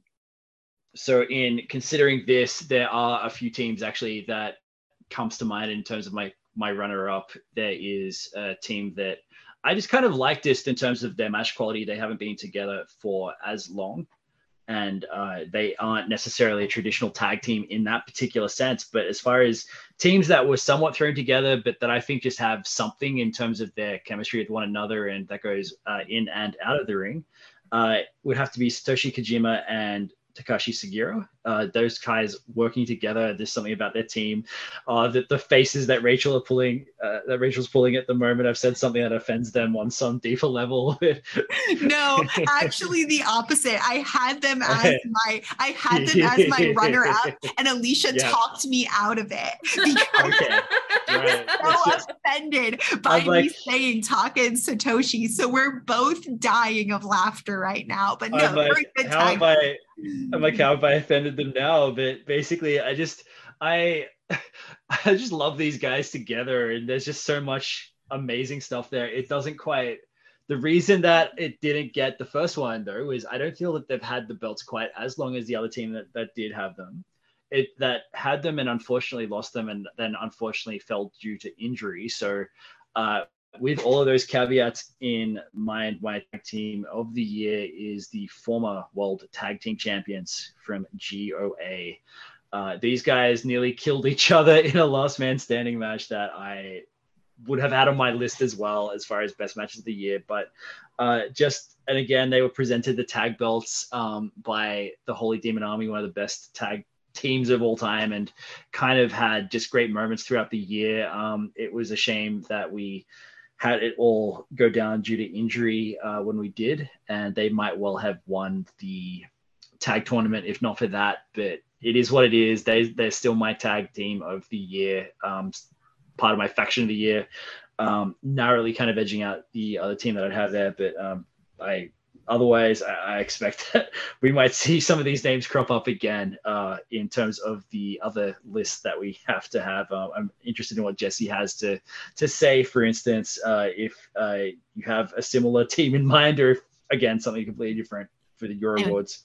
I just wanted to mention, because we're kind of ragging on Taka and Satoshi a little bit, but you know what though? What is fair to say?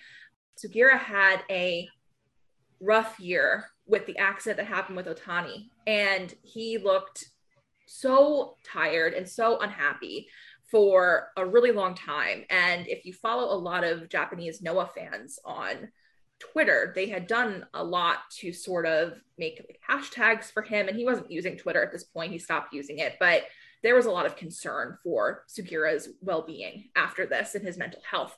And he, with the timing of the Sugiura and Kojima tag team, it really was a good thing for him, because he does look a lot better now. He looks a lot happier now, and he smiles and he laughs. And that should be acknowledged, even if I'm really salty that Kojima gets a lot of cheers from Noah fans, despite not being a Noah wrestler.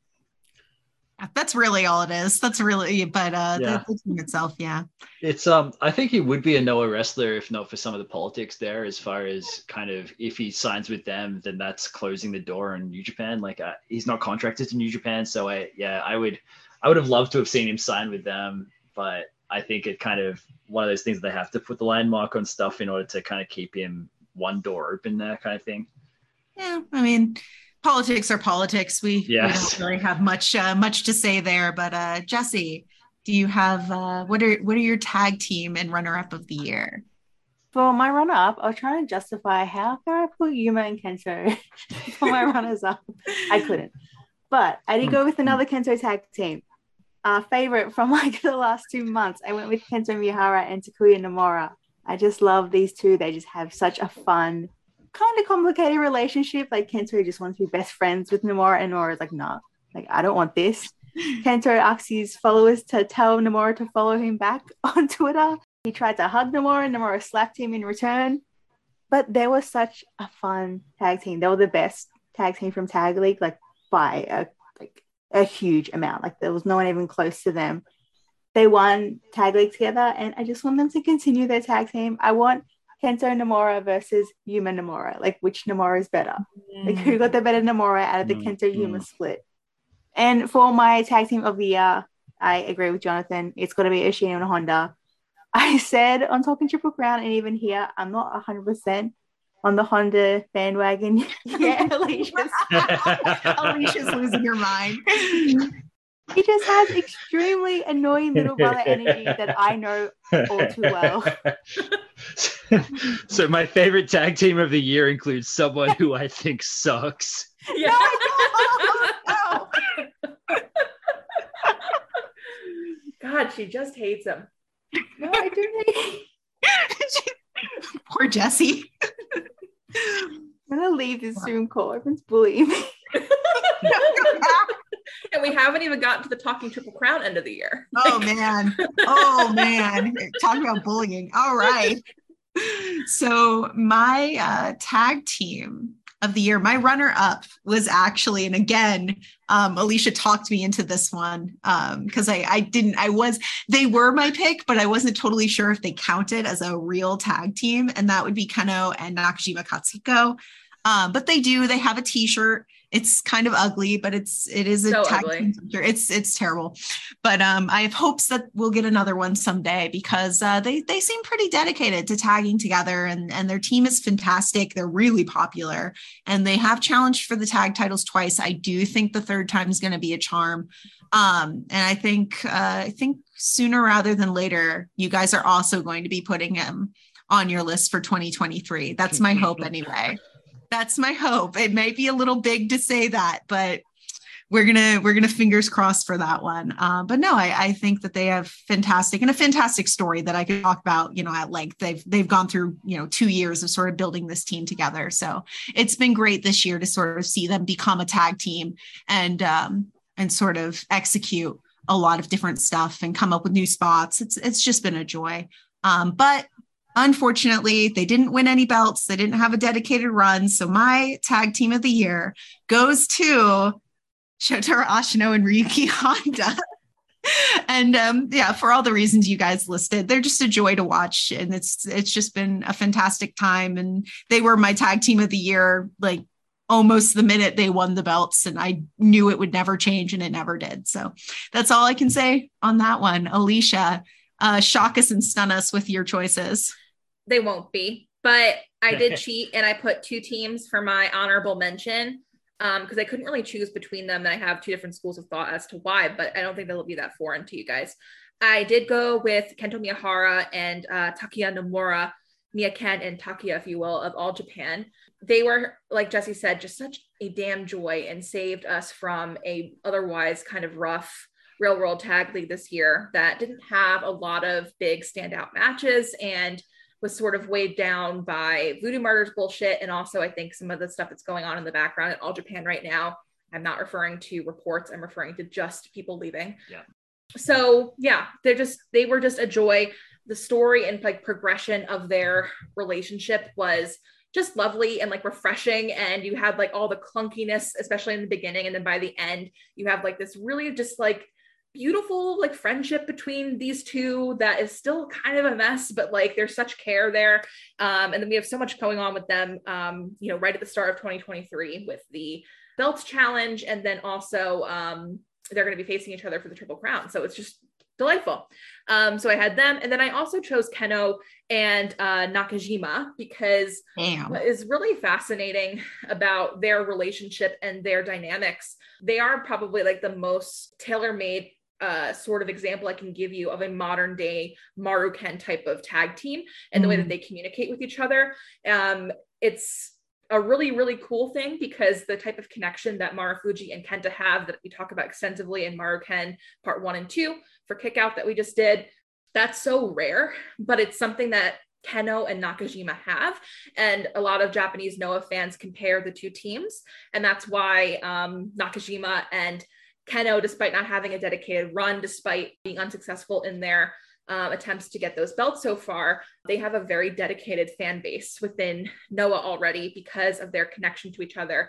And it's hard for me to not acknowledge them because, again, it kind of speaks to our logic around the faction. Sometimes the booking can kind of be a little bit messy and it's not acknowledging people in the way you want to, but the work that they're doing together is really important and should be acknowledged.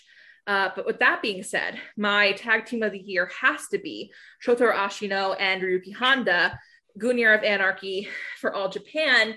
And I will say, like, I'm not a Tospo guy, except when All Japan win and Noah win things.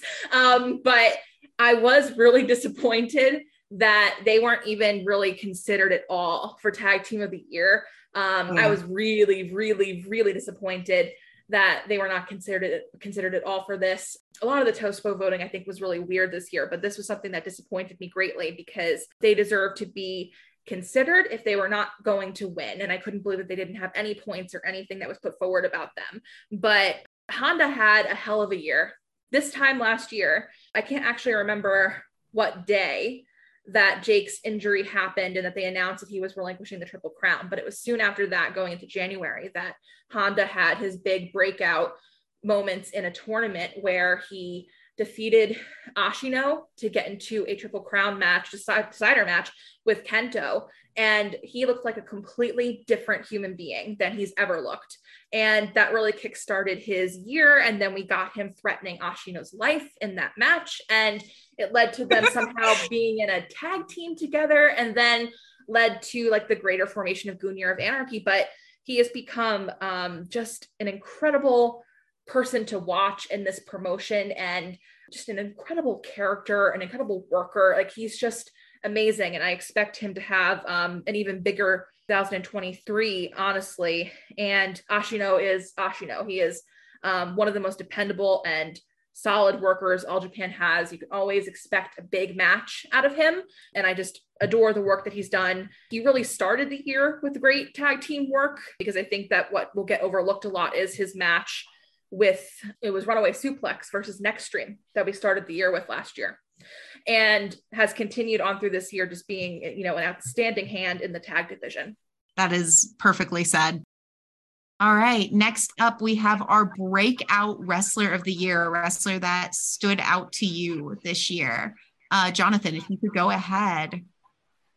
It's tough with this category, like a lot of them, because there are a couple of people I could have thrown in there. So I know Higuchi, for instance, wasn't on my radar before this, and then seeing the tournament final that he won, and then literally giving him the flag for DDT and the belt, and kind of saying like, it's all on your shoulders now, and just the way that he factored into my match of the year, despite my not seeing as much of DDT this year, speaks, I think, for itself.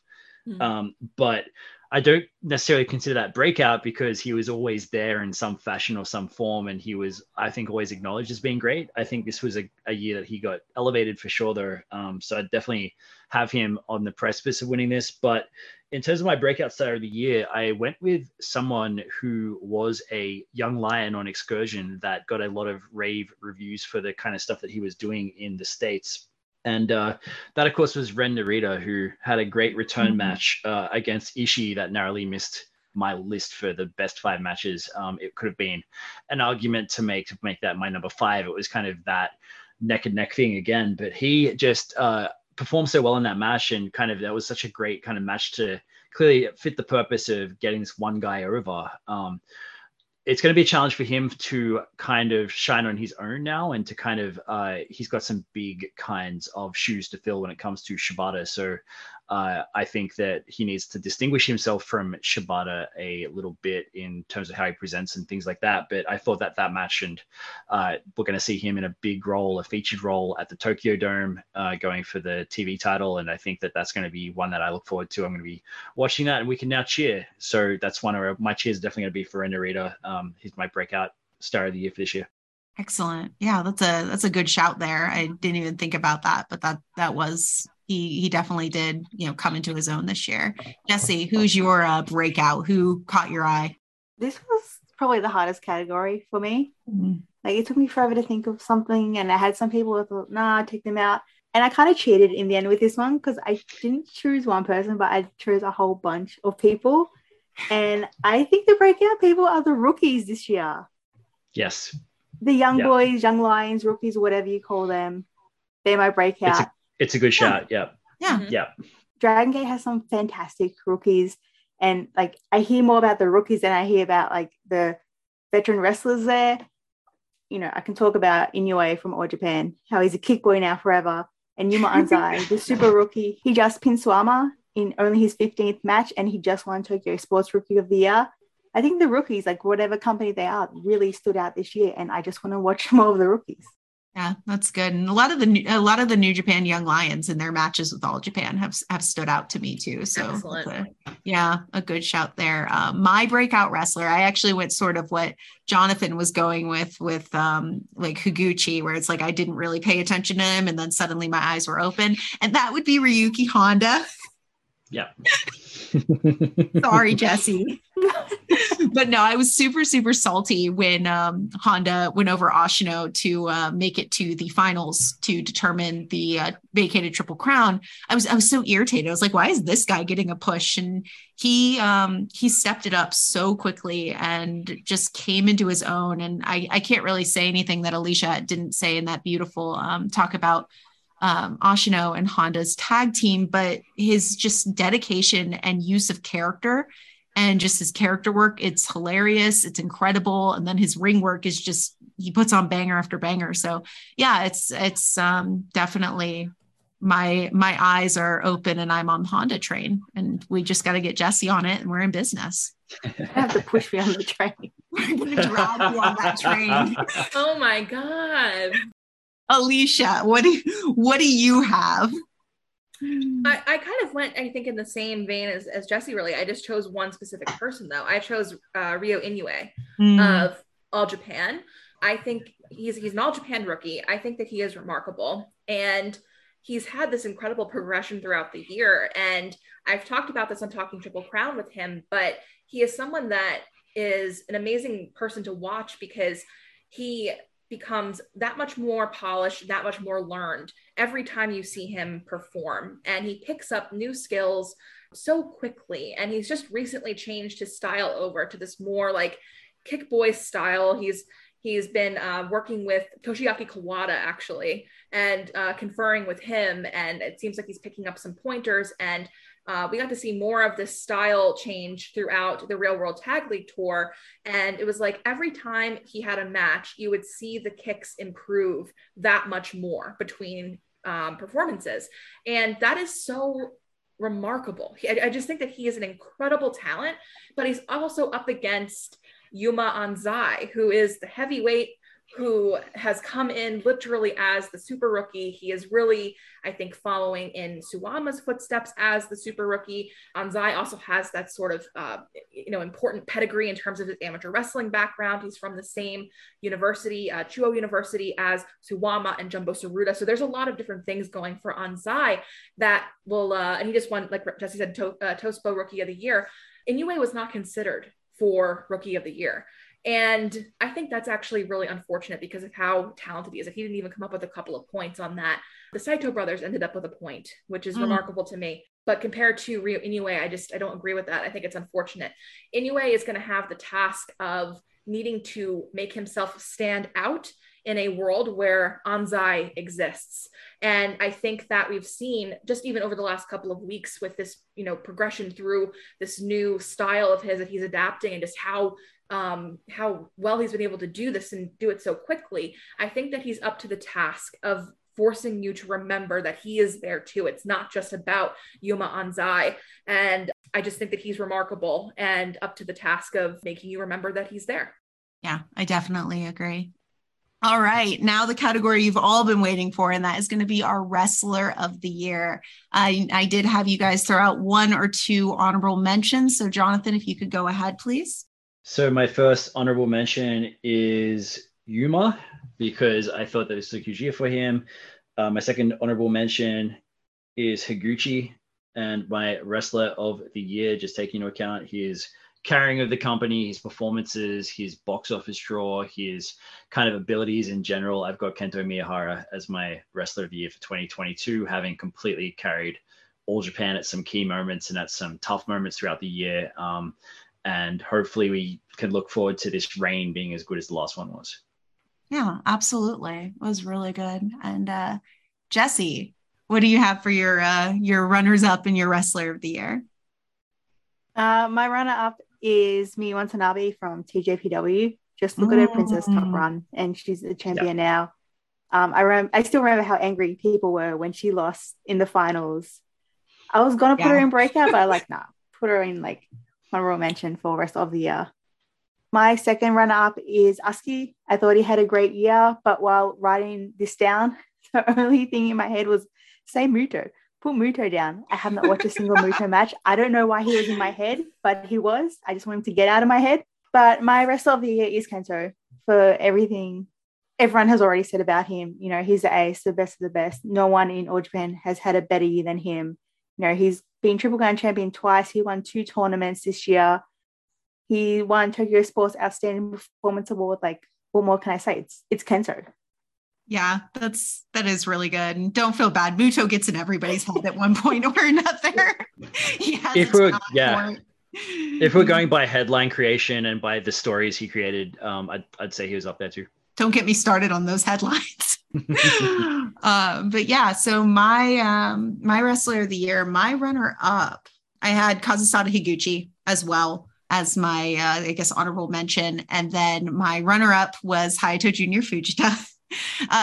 He's only had 5 matches, but he's made every single one count, and just following him on Instagram through his comeback has just been really, really important to me. So I have to give him the shout. And then my Wrestler of the Year, this is going to come as a shock, is actually Keno.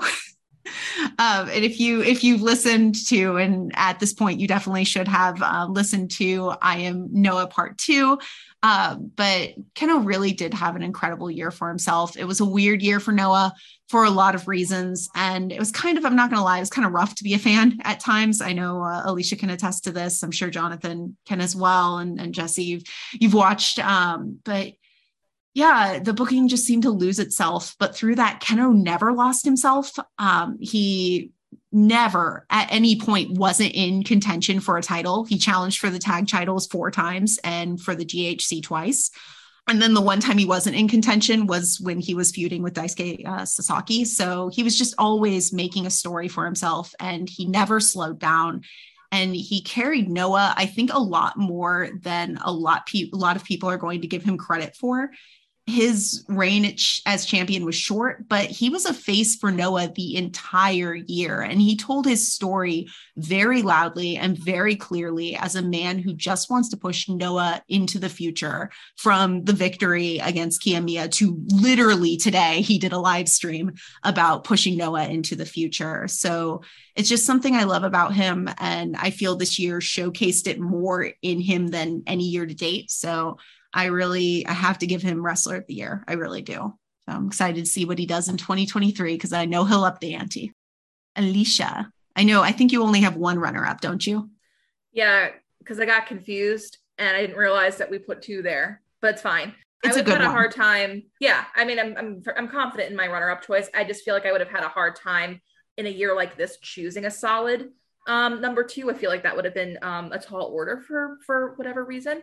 The way that I did the runner-up, I have to explain my logic. So I am going to be a little wordy. So apologies to Jessie and Jonathan and to people listening. But my runner-up is Jake Lee, and my Wrestler of the Year is Kento Miyahara. For Jake, I don't feel like I should have to justify why I chose my runner-up all that much, but I'm going to offer clarity around my thought process and hope that those of you listening will appreciate where I'm coming from. I obviously chose Kento as my Wrestler of the Year for very specific reasons that I'll get into that are in line with the standard criteria for what makes a Wrestler of the Year. However, for my runner-up, I wanted to choose Jake, and I did not choose him because I felt he had one of the best in-ring years. I actually think that this wasn't a super consistent year for him, though there are quite a few matches of his that I really loved. I had to talk through my decision with Rachel, of course, before I did this, but I chose Jake as my runner-up because of his sheer persistence in the face of so much turmoil in the ring and outside of it. He has so profoundly resonated with me over the years because there is something so human about the way he has overcome one roadblock or heartbreak after another. And that is a fight in and of itself, how you come back from these things. And I just wanted to recognize Jake for that this year because it is meaningful to me. He's also leaving his home promotion for a new one. And while we see that more often in Perez today, this is still an incredibly difficult thing to do. And I think that's pretty brave because there's no certainty in that decision. Jake is someone who has had to be braver than most in his life and career, and that will always count for a lot with me. And there's something to be said for someone who incurs a lot of, I suppose, negative fan reaction in online spaces. Those people talked about him all year. And what does that really say, right? If you have to keep talking about him over and over again, it does mean he's worth talking about. So thank you to all of those who just keep talking about him, I guess. I think it's working in his favor. Hell yeah. That was wonderfully said. Made me teary all over again. But yeah, I tried to convince you to make him your Wrestler of the Year, but I didn't succeed. Well, I wanted to choose Kento for Wrestler of the Year, and that would have, Kento was my Wrestler of the Year, early on. There's just no way I could have gone with anyone other than Kento. And it really did feel like it was impossible to go with anyone else because the body of work he put out for one, but also my belief that he is one of the best, if not the best all-around performer in Perez today. To me, being an incredible performer is not just about being a great wrestler and having good matches.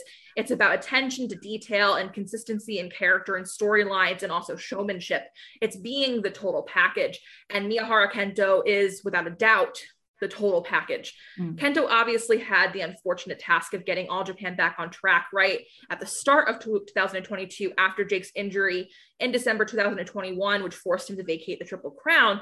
But as I predicted from all the way back then, there are a lot of Kento naysayers now singing his praises at the end of the year today, and perhaps trying to write that stuff off as Kento stepping up his game or rewriting his own playbook. But I disagree with that. This has been the Kento that I know and love this year, and I've enjoyed him reminding people exactly who he is and why he is so great and why he is the ace of All Japan. Mm-hmm. I've thought about it. I really thought about it. And I do actually think he is probably the best ace in Puro today. I really stewed on it there, but I do actually agree with you. Thank you. Yeah, I think you're right. Smiley wanted us to note that his two wrestlers of the year were Elle Lindemann and Kento Miyahara of All Japan. Any complaints, Jessie, Jonathan? None whatsoever. I'm the only one who didn't say Kento. Oh no, see, I'm never gonna complain. I had so many thoughts about like throwing Keno in there as well, just in terms of the singular way that he performed this year. It was such a Oh yeah. huge year for him, and I'm just hoping next year is even better. I'm going to be there in the Budokan on the 1st of January, largely off the back of him against Kiyomiya. Kiyomiya, geez, just it should have been a better year for him. It's so great to see him back at the top as the champion. I would have thought about him as my pick as well at some point, but again, we don't have 5, 6 spots. We've got like 1 and then 2 runner-ups, so it's a bit hard to kind of. I think that's the most competitive category.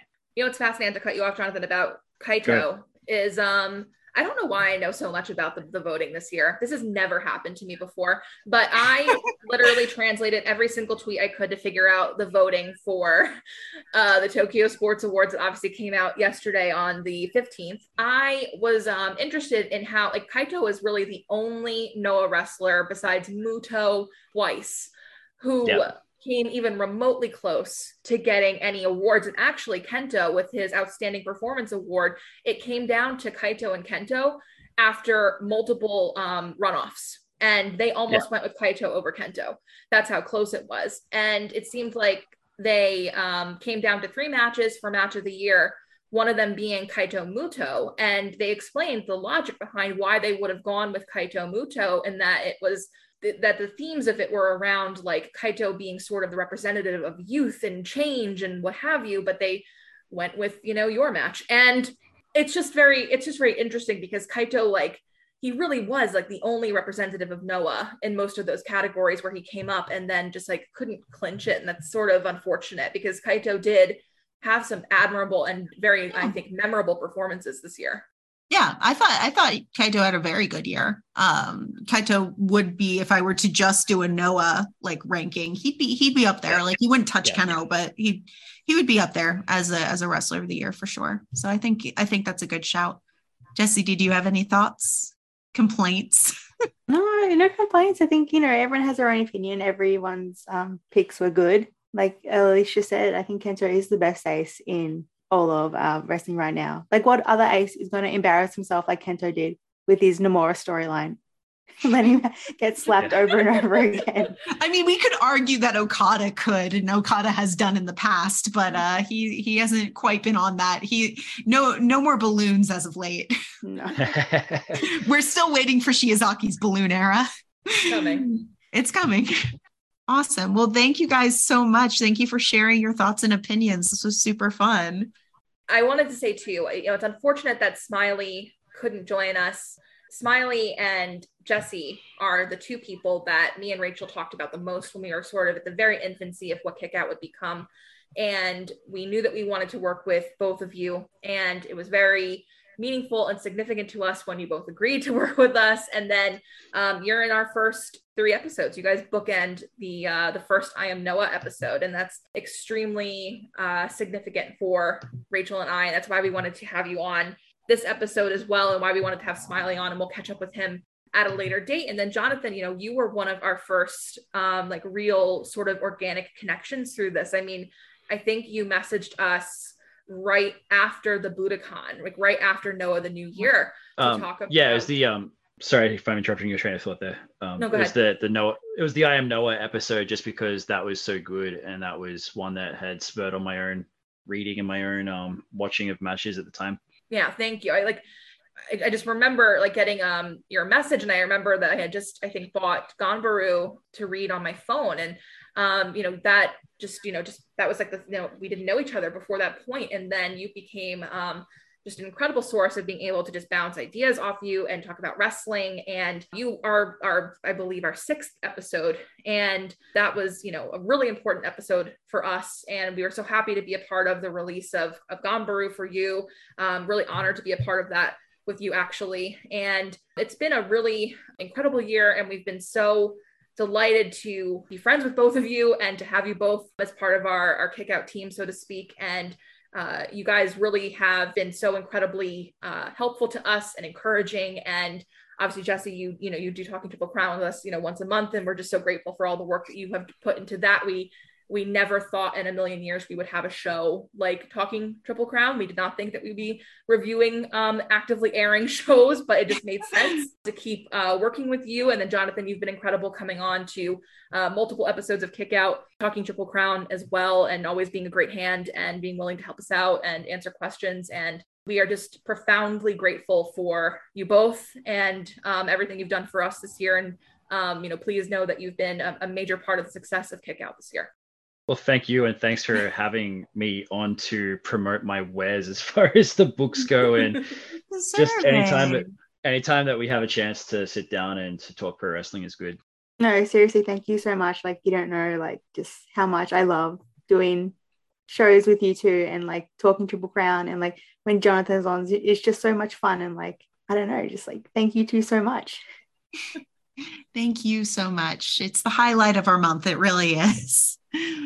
But yeah, thank you both. And thank you to everyone listening as well. And there's a lot of really cool things in store for 2023. We can't wait to bring you new episodes, to bring you even more cool things around Talking Triple Crown. And we are just so blown away by this year and all the support. And I hope that this has been interesting to listen to. Maybe people are mad at us because of our choices now, and we've just kind of blown the show, but that's okay. That's all right. They can be mad at us if they want. It's like with the Kent or with Jake. If they're talking about us, it means we're worth talking about, right? So go ahead and insult our choices. That's fine.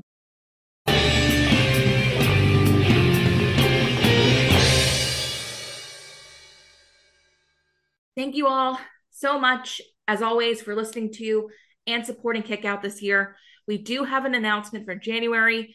We'll be taking a break to give us a little time to breathe, catch up on things, and start researching and translating for our 2023 episodes. In January, we will release one episode that was recorded in October, but we were unable to release it at the time. And Talking Triple Crown will be released as normal because All Japan does not stop. But we are really excited to bring you our new episodes in 2023.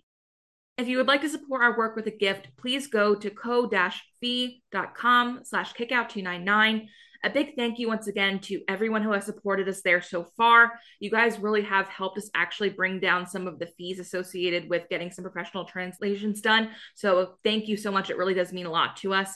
And as always, please don't forget to subscribe to us and give us a 5-star review or rating on your preferred podcast platform. If you enjoy what you've been hearing, more people can find us when you leave a 5-star rating, which helps us out immensely. I know I sound like a broken record, but please thank you for doing that in advance. And speaking of sounding like a broken record, I'm here to remind you that you can follow us on Twitter at Kickout299, and you can find me, Rachel, at Milky Star. That's MIIKY Star, and you can find Alicia at Shiranui Kai with 2 I's. We also do have our link tree where you can find different ways to keep in touch with us, and that is going to be linktr.ee/kickout2.99. We also have our blog, kickout299.wordpress.com. You can go there and check out a great catalog of different articles and reviews and all kinds of things. And if you would like to submit some questions or feedback, or if you have a pitch for the blog, please email us at kickout299@gmail.com. So we do have some future episodes coming at you, even though we are taking that break in January. On January 17th, we've got that bonus episode that Alicia was talking about that we recorded in October. And then jumping forward to February, on February 7th, we have an episode on Diamond Ring that I'm really excited for. And then on February 21st, we have our second installment of our Rivals series with The Aggression, and that'll be Katsuhiko Nakashima and Masakita Miya. Thank you all so much, and we'll talk to you soon.